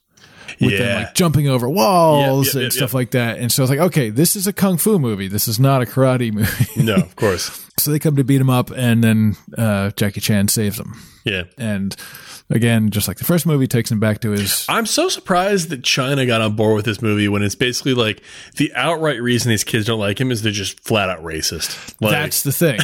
Exactly, right? In the first movie, it was Johnny and Daniel kind of fighting over the girl. Yeah. Right? This one, it's like clear this American dude is not worth our time and we need to beat him up. Yeah. Right. It was total racism. Oh, and it's even worse than that. That it's like, it's, at least to me, it was sort of more like, oh, he's Black American. Like that's even worse. Like, yeah. Do you think they make that distinction? Maybe not overtly. Yeah. But I feel, I don't know. That was my feeling of it. That was my feeling of it for an American audience. Okay. I just felt like they were picking on him because he was not Chinese. Okay. Yeah. Maybe being black is adding to it, but I don't know. Yeah, it's possible. It could have went either way. But regardless, yeah. The pretext for like the entire thing is like they're racist. Yeah. Like they're xenophobic against like exactly. Yeah. Because it wasn't like this kid was the ex-boyfriend of the girl or anything. But there's the whole weird things about like, can I touch your hair and like, yeah.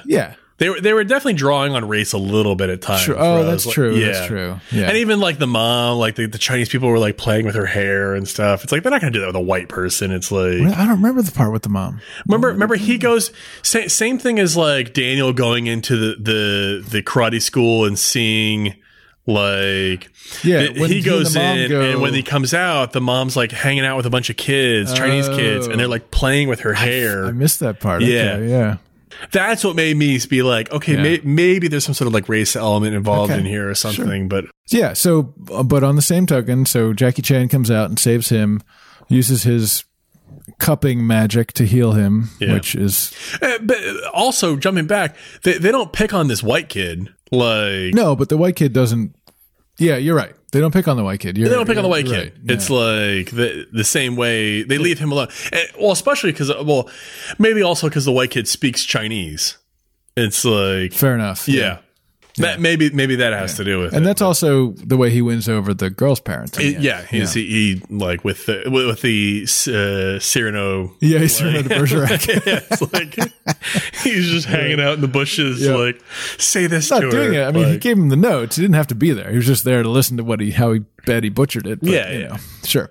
So again, like the first movie, Jackie Chan doesn't want to train him, but he says, "Hey, you should go talk to these guys and go to the school and tell them to, leave you alone." And he's like, "Oh." So Jackie Chan ends up going with Jaden Smith to the Kung Fu dojo and saying, "Hey, leave him alone." And that guy, the teacher there at that school, he's an asshole, but he's not quite Kreese level asshole. No. In fact, he has almost no bearing on the story whatsoever. Oh yeah. Exactly. Not much of a personality at all. And so they do the same thing, challenge to the tournament, and leave us alone till the tournament. So Dre starts training with Mr. Han, and they do as we discussed, the jacket thing. He makes him take on and off his jacket and put on the post, take it off, put on the floor, blah, blah, blah. Over and over again, wax on, wax off, sand the floor, until he freaks out and it's like, this sucks. I don't want to do this anymore. And then he shows him what he was doing the whole time. Well, Mr. Han, I told you. I get it, okay? Be respectful. I got it. I put my jacket on 1,000 times. I took it off 1,000 times, okay? This is stupid. I'm done. They can beat me up if they want to. And you know why you only have one student? Because you don't know Kung Fu. Xiao Zhui, What? come here. Check it on. Mr. Han, I already... Check it on. Check it on. I don't have a jacket. Check it on. Be strong. Check it on. Firm. Check it off. Remember, always strong. Check it off. I will say that whatever you think of Jaden Smith, and I think he's kind of weird, He's super weird. Not a good actor. Not a good and he's actor. a very odd character. Like, just his delivery is like not even bad acting. It's just weird. Like, I felt he was okay for the role. Like, I felt he was doing a pretty good job as a 12-year-old actor. More so than a lot of other I'll kid give you actors. that, because every other 12-year-old actor in that movie was bad. Yeah. I felt for him. I can't really tell because the Chinese kids were speaking Chinese. Sure. But it's like the white kid was not a good actor. It's like, however good or bad his acting is, his kung fu is so much better than Ralph Macchio's karate. I mean, yeah. It's hard to do worse, but I wouldn't be surprised if they made him like train for like. Yeah, I think they said he trained for 3 months before this or something like that. Compared to like Macchio, they were just like, just go in there and mirror this and do this. Like, during this time, he's seeing the girl. I can't remember her name either. I don't think anybody's got her name. Movie. I don't know anybody's name in this movie. So they've got a budding friendship, maybe preteen romance blooming. Yeah. She's clearly a foot taller than him because girls bloom. And he's a small kid. He is a small kid, yeah. They have this thing going on, but at some point, because of so she's going to audition. She plays violin. She's going to audition to get into some fancy schmancy music school, and and this is a weird scene because she comes to him one day. I guess they're at school, and she's like, "Oh yeah, my audition's tomorrow. I'm super nervous. I don't know what to do." And he's like, "Hey, let's just ditch school and go hang out and have fun today." Yeah. She's like, "Okay, cool." So they go out and they explore the city and they have fun. And all of a sudden she gets a call saying, "Your audition's in 20 minutes." Yeah. Like, and her dad's come to pick her up, and it's like, again, they've partnered with a Chinese company, and they throw in this like trope of like overbearing Chinese parent. It's like did the Chinese company just be like, do whatever you want, whatever makes us look. They do that, and it's like they're all like, "Yeah, that's how we do things." Like this is not even making us look bad. This is just what we do. Yeah. But the problem I had with that is she thought the audition was the next day. Yeah.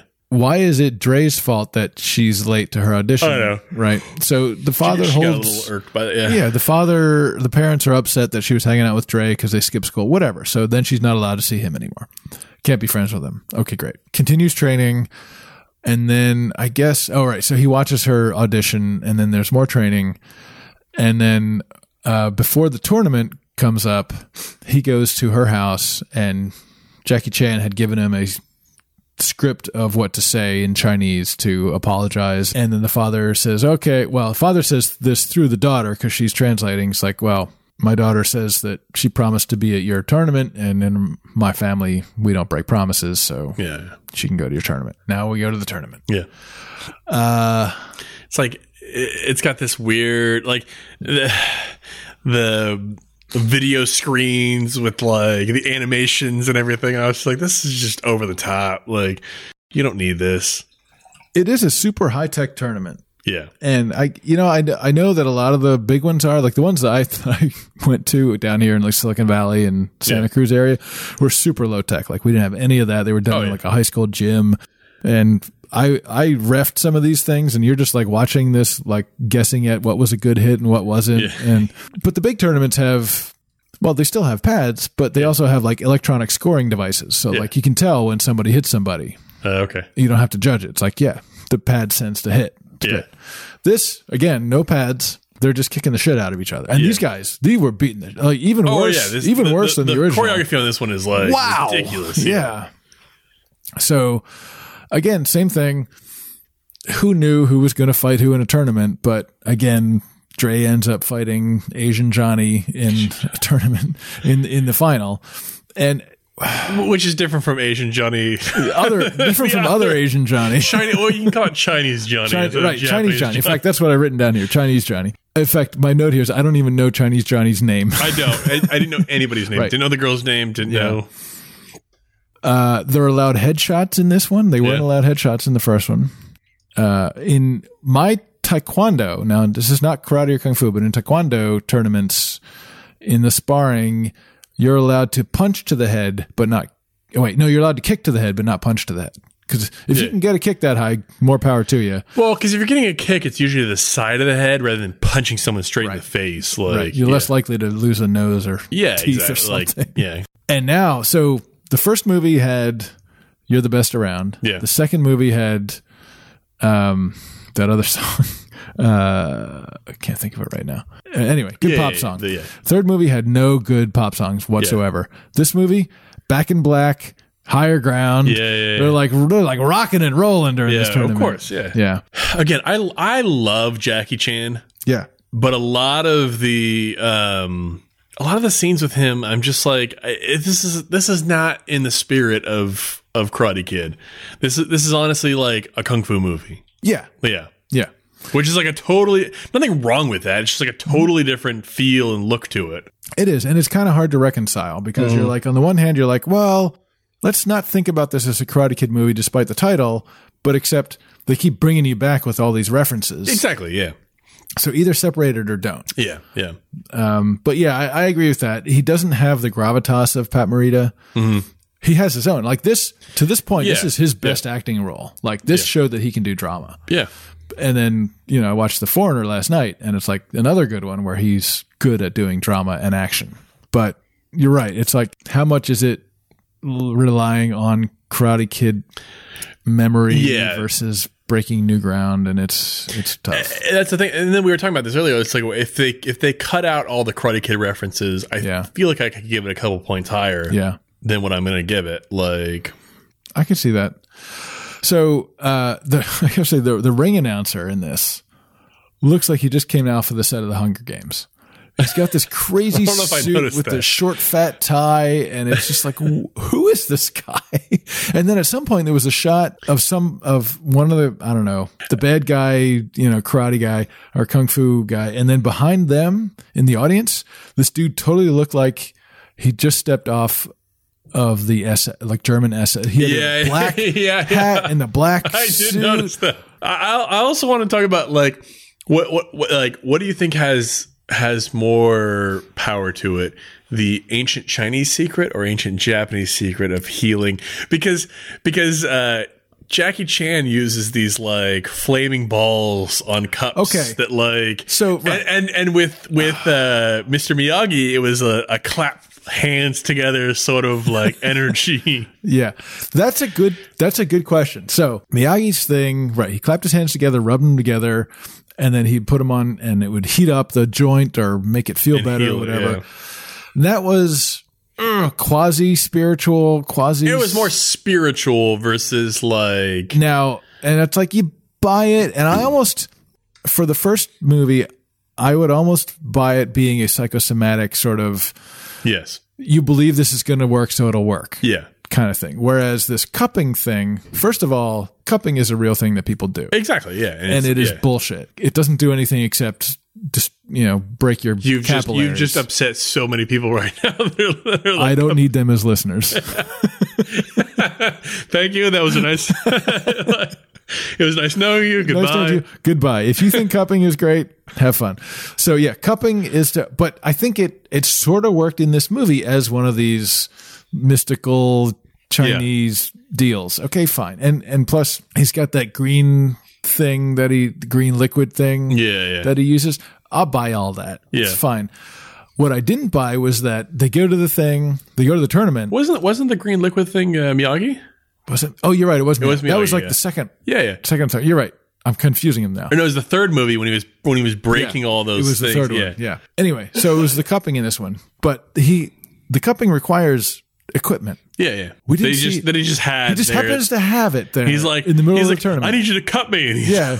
I'm like, it's similar. Okay, again, we're making the Rocky analogies. Yeah. It's like similar to getting cut. When like the blood bags under his eyes, and he's like, cut me, Mick, cut me, and he's like, all right, and he like gets the razor knife out and cuts the blood. But I feel like that's a standard thing you do in boxing. No, I know that, but I'm just saying it's like it's this sort of thing. It's like, oh yeah, cut me, put me back together. It's like yeah. No, it's the same idea, except that in boxing you would have all that equipment there. Yeah, of course. In this tournament, they walked in, you saw there was nothing in their hands. Yeah, like there's nothing. So the fact that he's got all this cupping equipment there all of a sudden doesn't make any sense. Also, let's bring up the fact that Jackie Chan's family in this, or Mr. Han's family, did not invent kung fu, versus Pat Morita's character, or Mr. Miyagi's family invented karate. It's true, or at least brought it to Okinawa. Or brought it to, yeah. It's true. We don't know the provenance of Jackie Chan's. Yeah, it's just that I learned it from my father. Yeah. And the stare into this water that I stared at when I was a kid. Given the history of kung fu movies and what we know about the history of kung fu in China, it would have been really hard for this character to say, "Yeah, my family." Yeah, oh, of course. You know. I mean, yeah. Right. I mean, just given all the. I wasn't expecting it. I'm just saying it's like. No, it's true. That is one. It's difference. Like who's now? Let's ask this question: Mr. Han and Mr. Miyagi get in a fight. Ooh. Who's going to win? Like right now, given both of their let's put at both of them at their best. Yeah, at their best. Yeah, both of them at their best. Given I have two answers. Okay, one in reality. I would say Mr. Han would win because Jackie Chan is a way better fighter than Pat Morita. No, I know that. But in the mystique of the movies, given the reality of the movies, I think we have to say that Mr. Miyagi would win because he is flawless. Flawless. He just nobody can touch him. Yeah. Yeah. Okay, I buy that. But like, if you're watching both of them fight, clearly Jackie Chan is a better fighter than Pat Morita. Oh yeah, of course, yeah. Yeah, but the characters. But again, drawing this back again to Star Wars, it's like you look at Mr. Han as sort of like a prequel era fight, and it's true. Yeah. And Miyagi is an original trilogy Obi-Wan fight. Yeah, fighting, it's like this shuffling around with simple kicks. Right. Now, I mean. He's been around long enough. He knows how to do a lot with a little movement. Oh, yeah. But at the same time, he's 70 years old. And even in The Foreigner that I watched last night, when they were like putting out a be on the lookout for this guy, Jackie Chan's character in that movie, which came out like last year or the year before, was only supposed to be 61. Okay. So he's old. He's like got to be like 68 or something. He's got to be older than that. Yeah. He's pretty old. How old was Pat Morita when he did the first? That's a good question. How old is Jackie Chan? How old is Pat Morita in the first Karate Kid? All right. So the Karate Kid came out in 84. And Pat Morita, I want to say he's probably born sometime in the 40s. No, probably no. I'm totally wrong on that. He's probably born in like the 20s. Split the difference. 1932. Okay. Which of course means he was too young to be in World War II. Yeah, of course. Yeah. So he's born in 32. Karate Kid came out in 84. That's 52 years. Okay. Yeah? Yeah. No. Yeah, 50. So he's 52. Really? He's only 52? God. He looks older than that. Yeah, he does. So he's 52 when Karate Kid Chan's comes older than that. Jackie Chan's 60-something. Or keep in mind, it was, 8 years ago. Right. So Jackie Chan was born in... he's probably 40-something. 40s. 54. Really? So it came out in 2010. So 56, yeah. 56 years. So he was actually older than Pat Morita. Well, not by a whole lot. Not a couple years. Yeah. Yeah. So comparable. Yeah. I guess I'm thinking of Jackie Chan now is the problem. And this is almost like 8 years ago this was made. Yeah. So back to the tournament, same sort of thing. Dre gets hurt because they sweep the leg or hit the knee or whatever. Jackie Chan gives him magical healing. He comes out, and instead of doing the crane kick, he does this weird sort of back flippy. I know. Oh, with some sort of unrealistic double hit. Yeah. It's like he hits him on the way back, and then while he's spinning around again, hits him again. It's like just laws of physics just go out the window at that point. A little bit. Plus the laws of he's only been training for 3 months. Yeah. Nobody's doing that at 3 months of training. No. God, no. So, but again, just like 3, it's a tournament scene. It's an exciting scene. Yeah. It works to some extent. Yeah. It worked to some extent for me. That's the end of that movie. What do you give it as a rating? Again, I give it a 4. And if it was not a remake, I'd probably get a 5 or 6. Okay. I feel like the ties to the previous movie and the comparisons to the previous movie didn't sit as heavily on me as it did on you. Yeah. I don't know. It just from the very get-go, the Karate Kid, and they call it Kung Fu in the movie. It's like, and it's obviously Kung Fu. It's like, it just, I don't know. It's just, every time I heard them talk about, like, I was just like, why is this called Karate Kid? I don't understand. Just make it something different. Make it something else. Yeah. So that didn't bother me as much. Yeah. Like I'd gotten over it because I had seen it partially before. Yeah. And I feel like the cinematography was great. The direction was really good. The story was pretty good. It relied heavily on the first movie, of course. Yeah. But I feel like execution-wise, it really was well done. So I give it a 7. Okay. All right. I realize there's a lot of flaws to it, and I probably wouldn't watch it that much anymore. Like, I wouldn't watch it again. Yeah. Where I should probably watch definitely the first one. I'll probably watch, in my lifetime, I probably will watch the Karate Kid maybe 20, 30 more times. Yeah. I don't think I maybe if this is on TV, I might watch like 10 minutes of it or something. Yeah. The fourth one or the fifth one, the remake. Yeah. Yeah. Fair enough. Okay. IMDb gave it a 6.2. Okay. Again, I have no problem with that. Like this is more of a personal beef against the thing rather than like saying like, in isolation, it's a pretty good movie. Yeah. Okay. I'll agree to that. Yeah. Rotten Tomatoes gave it 65%. Okay. So it's all good, middle of the road, decent movie. Like it was, I agree. Like story wise, there's some problems and there's a lot of drawing from the first movie and if you cut out the stuff from the first movie, I'm fine. Yeah, right. Like I look at it as like a completely separate thing and I'd be like, okay, if you called this the Kung Fu Kid, I'd be like, okay, I'm fine. I'm on board. It's like the fact that you put the fly thing in and like the, like I'll even accept the whole car crying thing as being like, okay, that's fine. That's something that could happen in this movie. Mm-hmm. The fly thing is a direct parallel. So is like, going back to the dojo and the whole turn, like, oh, they agreed not to fight you until the tournament. That's too much. Oh, and then of course they had that whole trip into the monastery that was from the third movie, or the fourth movie. That was fine. Yeah, cool. All right, so we kind of agreed on a lot of it. We a little bit disagreed on the last one. Yeah, but clearly the first two movies were pretty good. Yeah, 3 and 4 pretty terrible. Yeah, the fifth one, we can figure it out. How would you fix this as third one? I would just make the villain less comical. Mm-hmm. I don't think there's a whole lot wrong with it other than just the ridiculousness of the villain. Yeah. Like just way too over the top, just dialed up to 11. Like, right. I agree. I would maybe keep the Mr. Silver character in there. Yeah. But I would also, if this is Kreese's revenge, let's have Kreese in the movie for most of the movie. Yeah. Right? Yeah. Let's have him plotting revenge. Exactly. And maybe going to Silver for help.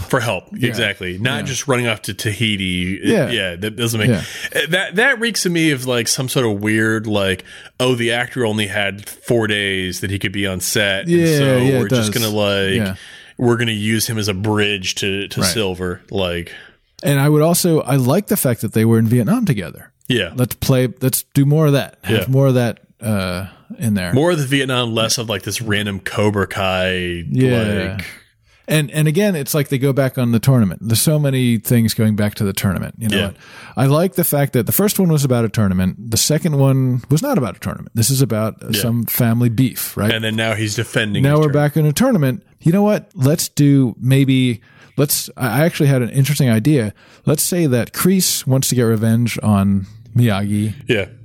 He goes to his friend Silver. Let's get revenge. Let's have... Kreese needs to train this Mike kid. Oh, train the Mike kid. Yeah. But instead of doing a tournament, let's just have him fucking attack Miyagi's house. Let's have a Home Alone style Kreese, Silver, and Mike attack Miyagi's compound, and Miyagi and Daniel have to defend it. Okay. I'm fine with that. Right? Yeah. Yeah, something like that. I'm fine with I don't that. And like I said, I would love to have more of like Kreese training this Mike kid. Yeah.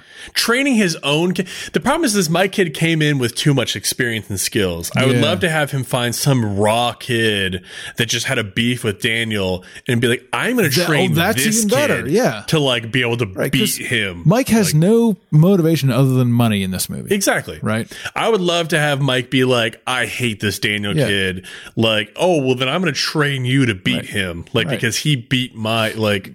Invent some reason. Yeah. Whatever. It's fine. But yeah, have a good beef with Daniel. That's a good idea. For the next Karate Kid, I do clearly Daniel, Machio's aged out of it. Yeah. Fine. He doesn't have to be in it. And I do like the idea of having a girl as the next Karate Kid. Great. I'm totally fine with it. Yeah. The main problem, I think, there's two main problems. One is she overacted her part. Like that was overwritten about how terrible of a person she was. Exactly. Yeah.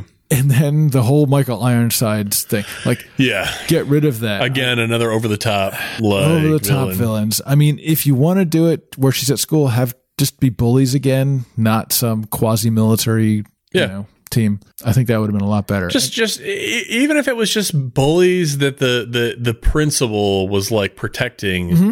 And looking the other way while they were like picking on her kind of thing. Maybe because she's from the poor side of town and the bullies are from the rich side of town or whatever it is. Whatever it is, Again, and I would have loved to have more, like even if they fake a phone call from Daniel, it's like just so the audience knows what he's doing and what's happened to him and maybe that gives Miyagi some sort of idea to like how to connect with her. Oh, that's a good idea. Maybe Miyagi's having a hard time connecting with her, and he talks to Daniel, and Daniel is like, "Well, this is how teen girls operate. You got to do this, you got to do that, you got to do this." Oh, okay. Well, thank you for helping me. Like that's beautiful. I love it. Yeah, perfect. It's Daniel helping Miyagi like with some sort of problem he has, which that's their relationship as they help one another. As for, and again, for the final movie, just don't call it the Karate Kid. Just don't call it the Karate Kid. Just call it the Kung Fu Kid and make it like, just know that, hey, we're tipping our hat. We're making a movie in the spirit of Karate Kid, right? But we're not trying to remake it. We're not trying to call it that. We're not trying to steal ideas from that. It's just the basic concept of a kid who's bullied and then a mentor comes in to teach him how to defend himself and how to like, be a better person. Be a better person about it. Yeah, exactly. All right. One last thing, and this sort of thing seems to be becoming a regular piece on this show is that they're planning a TV series. Oh, I did not know that. Oh, why did you tell me that? Why did you tell me that? They're planning a live-action TV series with Ralph Macchio and William Zabka. Okay, I'm fine. Okay, I'm fine. No, I'm fine. No, it's good because let's jump back for a second. I actually would have been fine if with a Karate Kid of Daniel being a mentor to somebody. Yeah, the mentor. Yeah. So in this one, Ralph Macchio and William Zabka play their Daniel and Johnny. Johnny is now like running the Cobra Kai studio. Yeah. And he still holds a beef against Daniel. I don't buy that. Yeah. It's like I buy that he got over it. He got over it in the first movie. At the end of the second movie, at the beginning of the second movie, he was like, I got second place. Yeah. I'm fine with that. And the guy's like, well, that's losing. Like, yeah. So we'll see how it goes. The thing is, it's going to be on YouTube Red, so nobody's going to see it. Yeah. So, oh my God. All right. So, thank you all for joining us on this episode of Sequel Harder, and we'll see you on the next episode.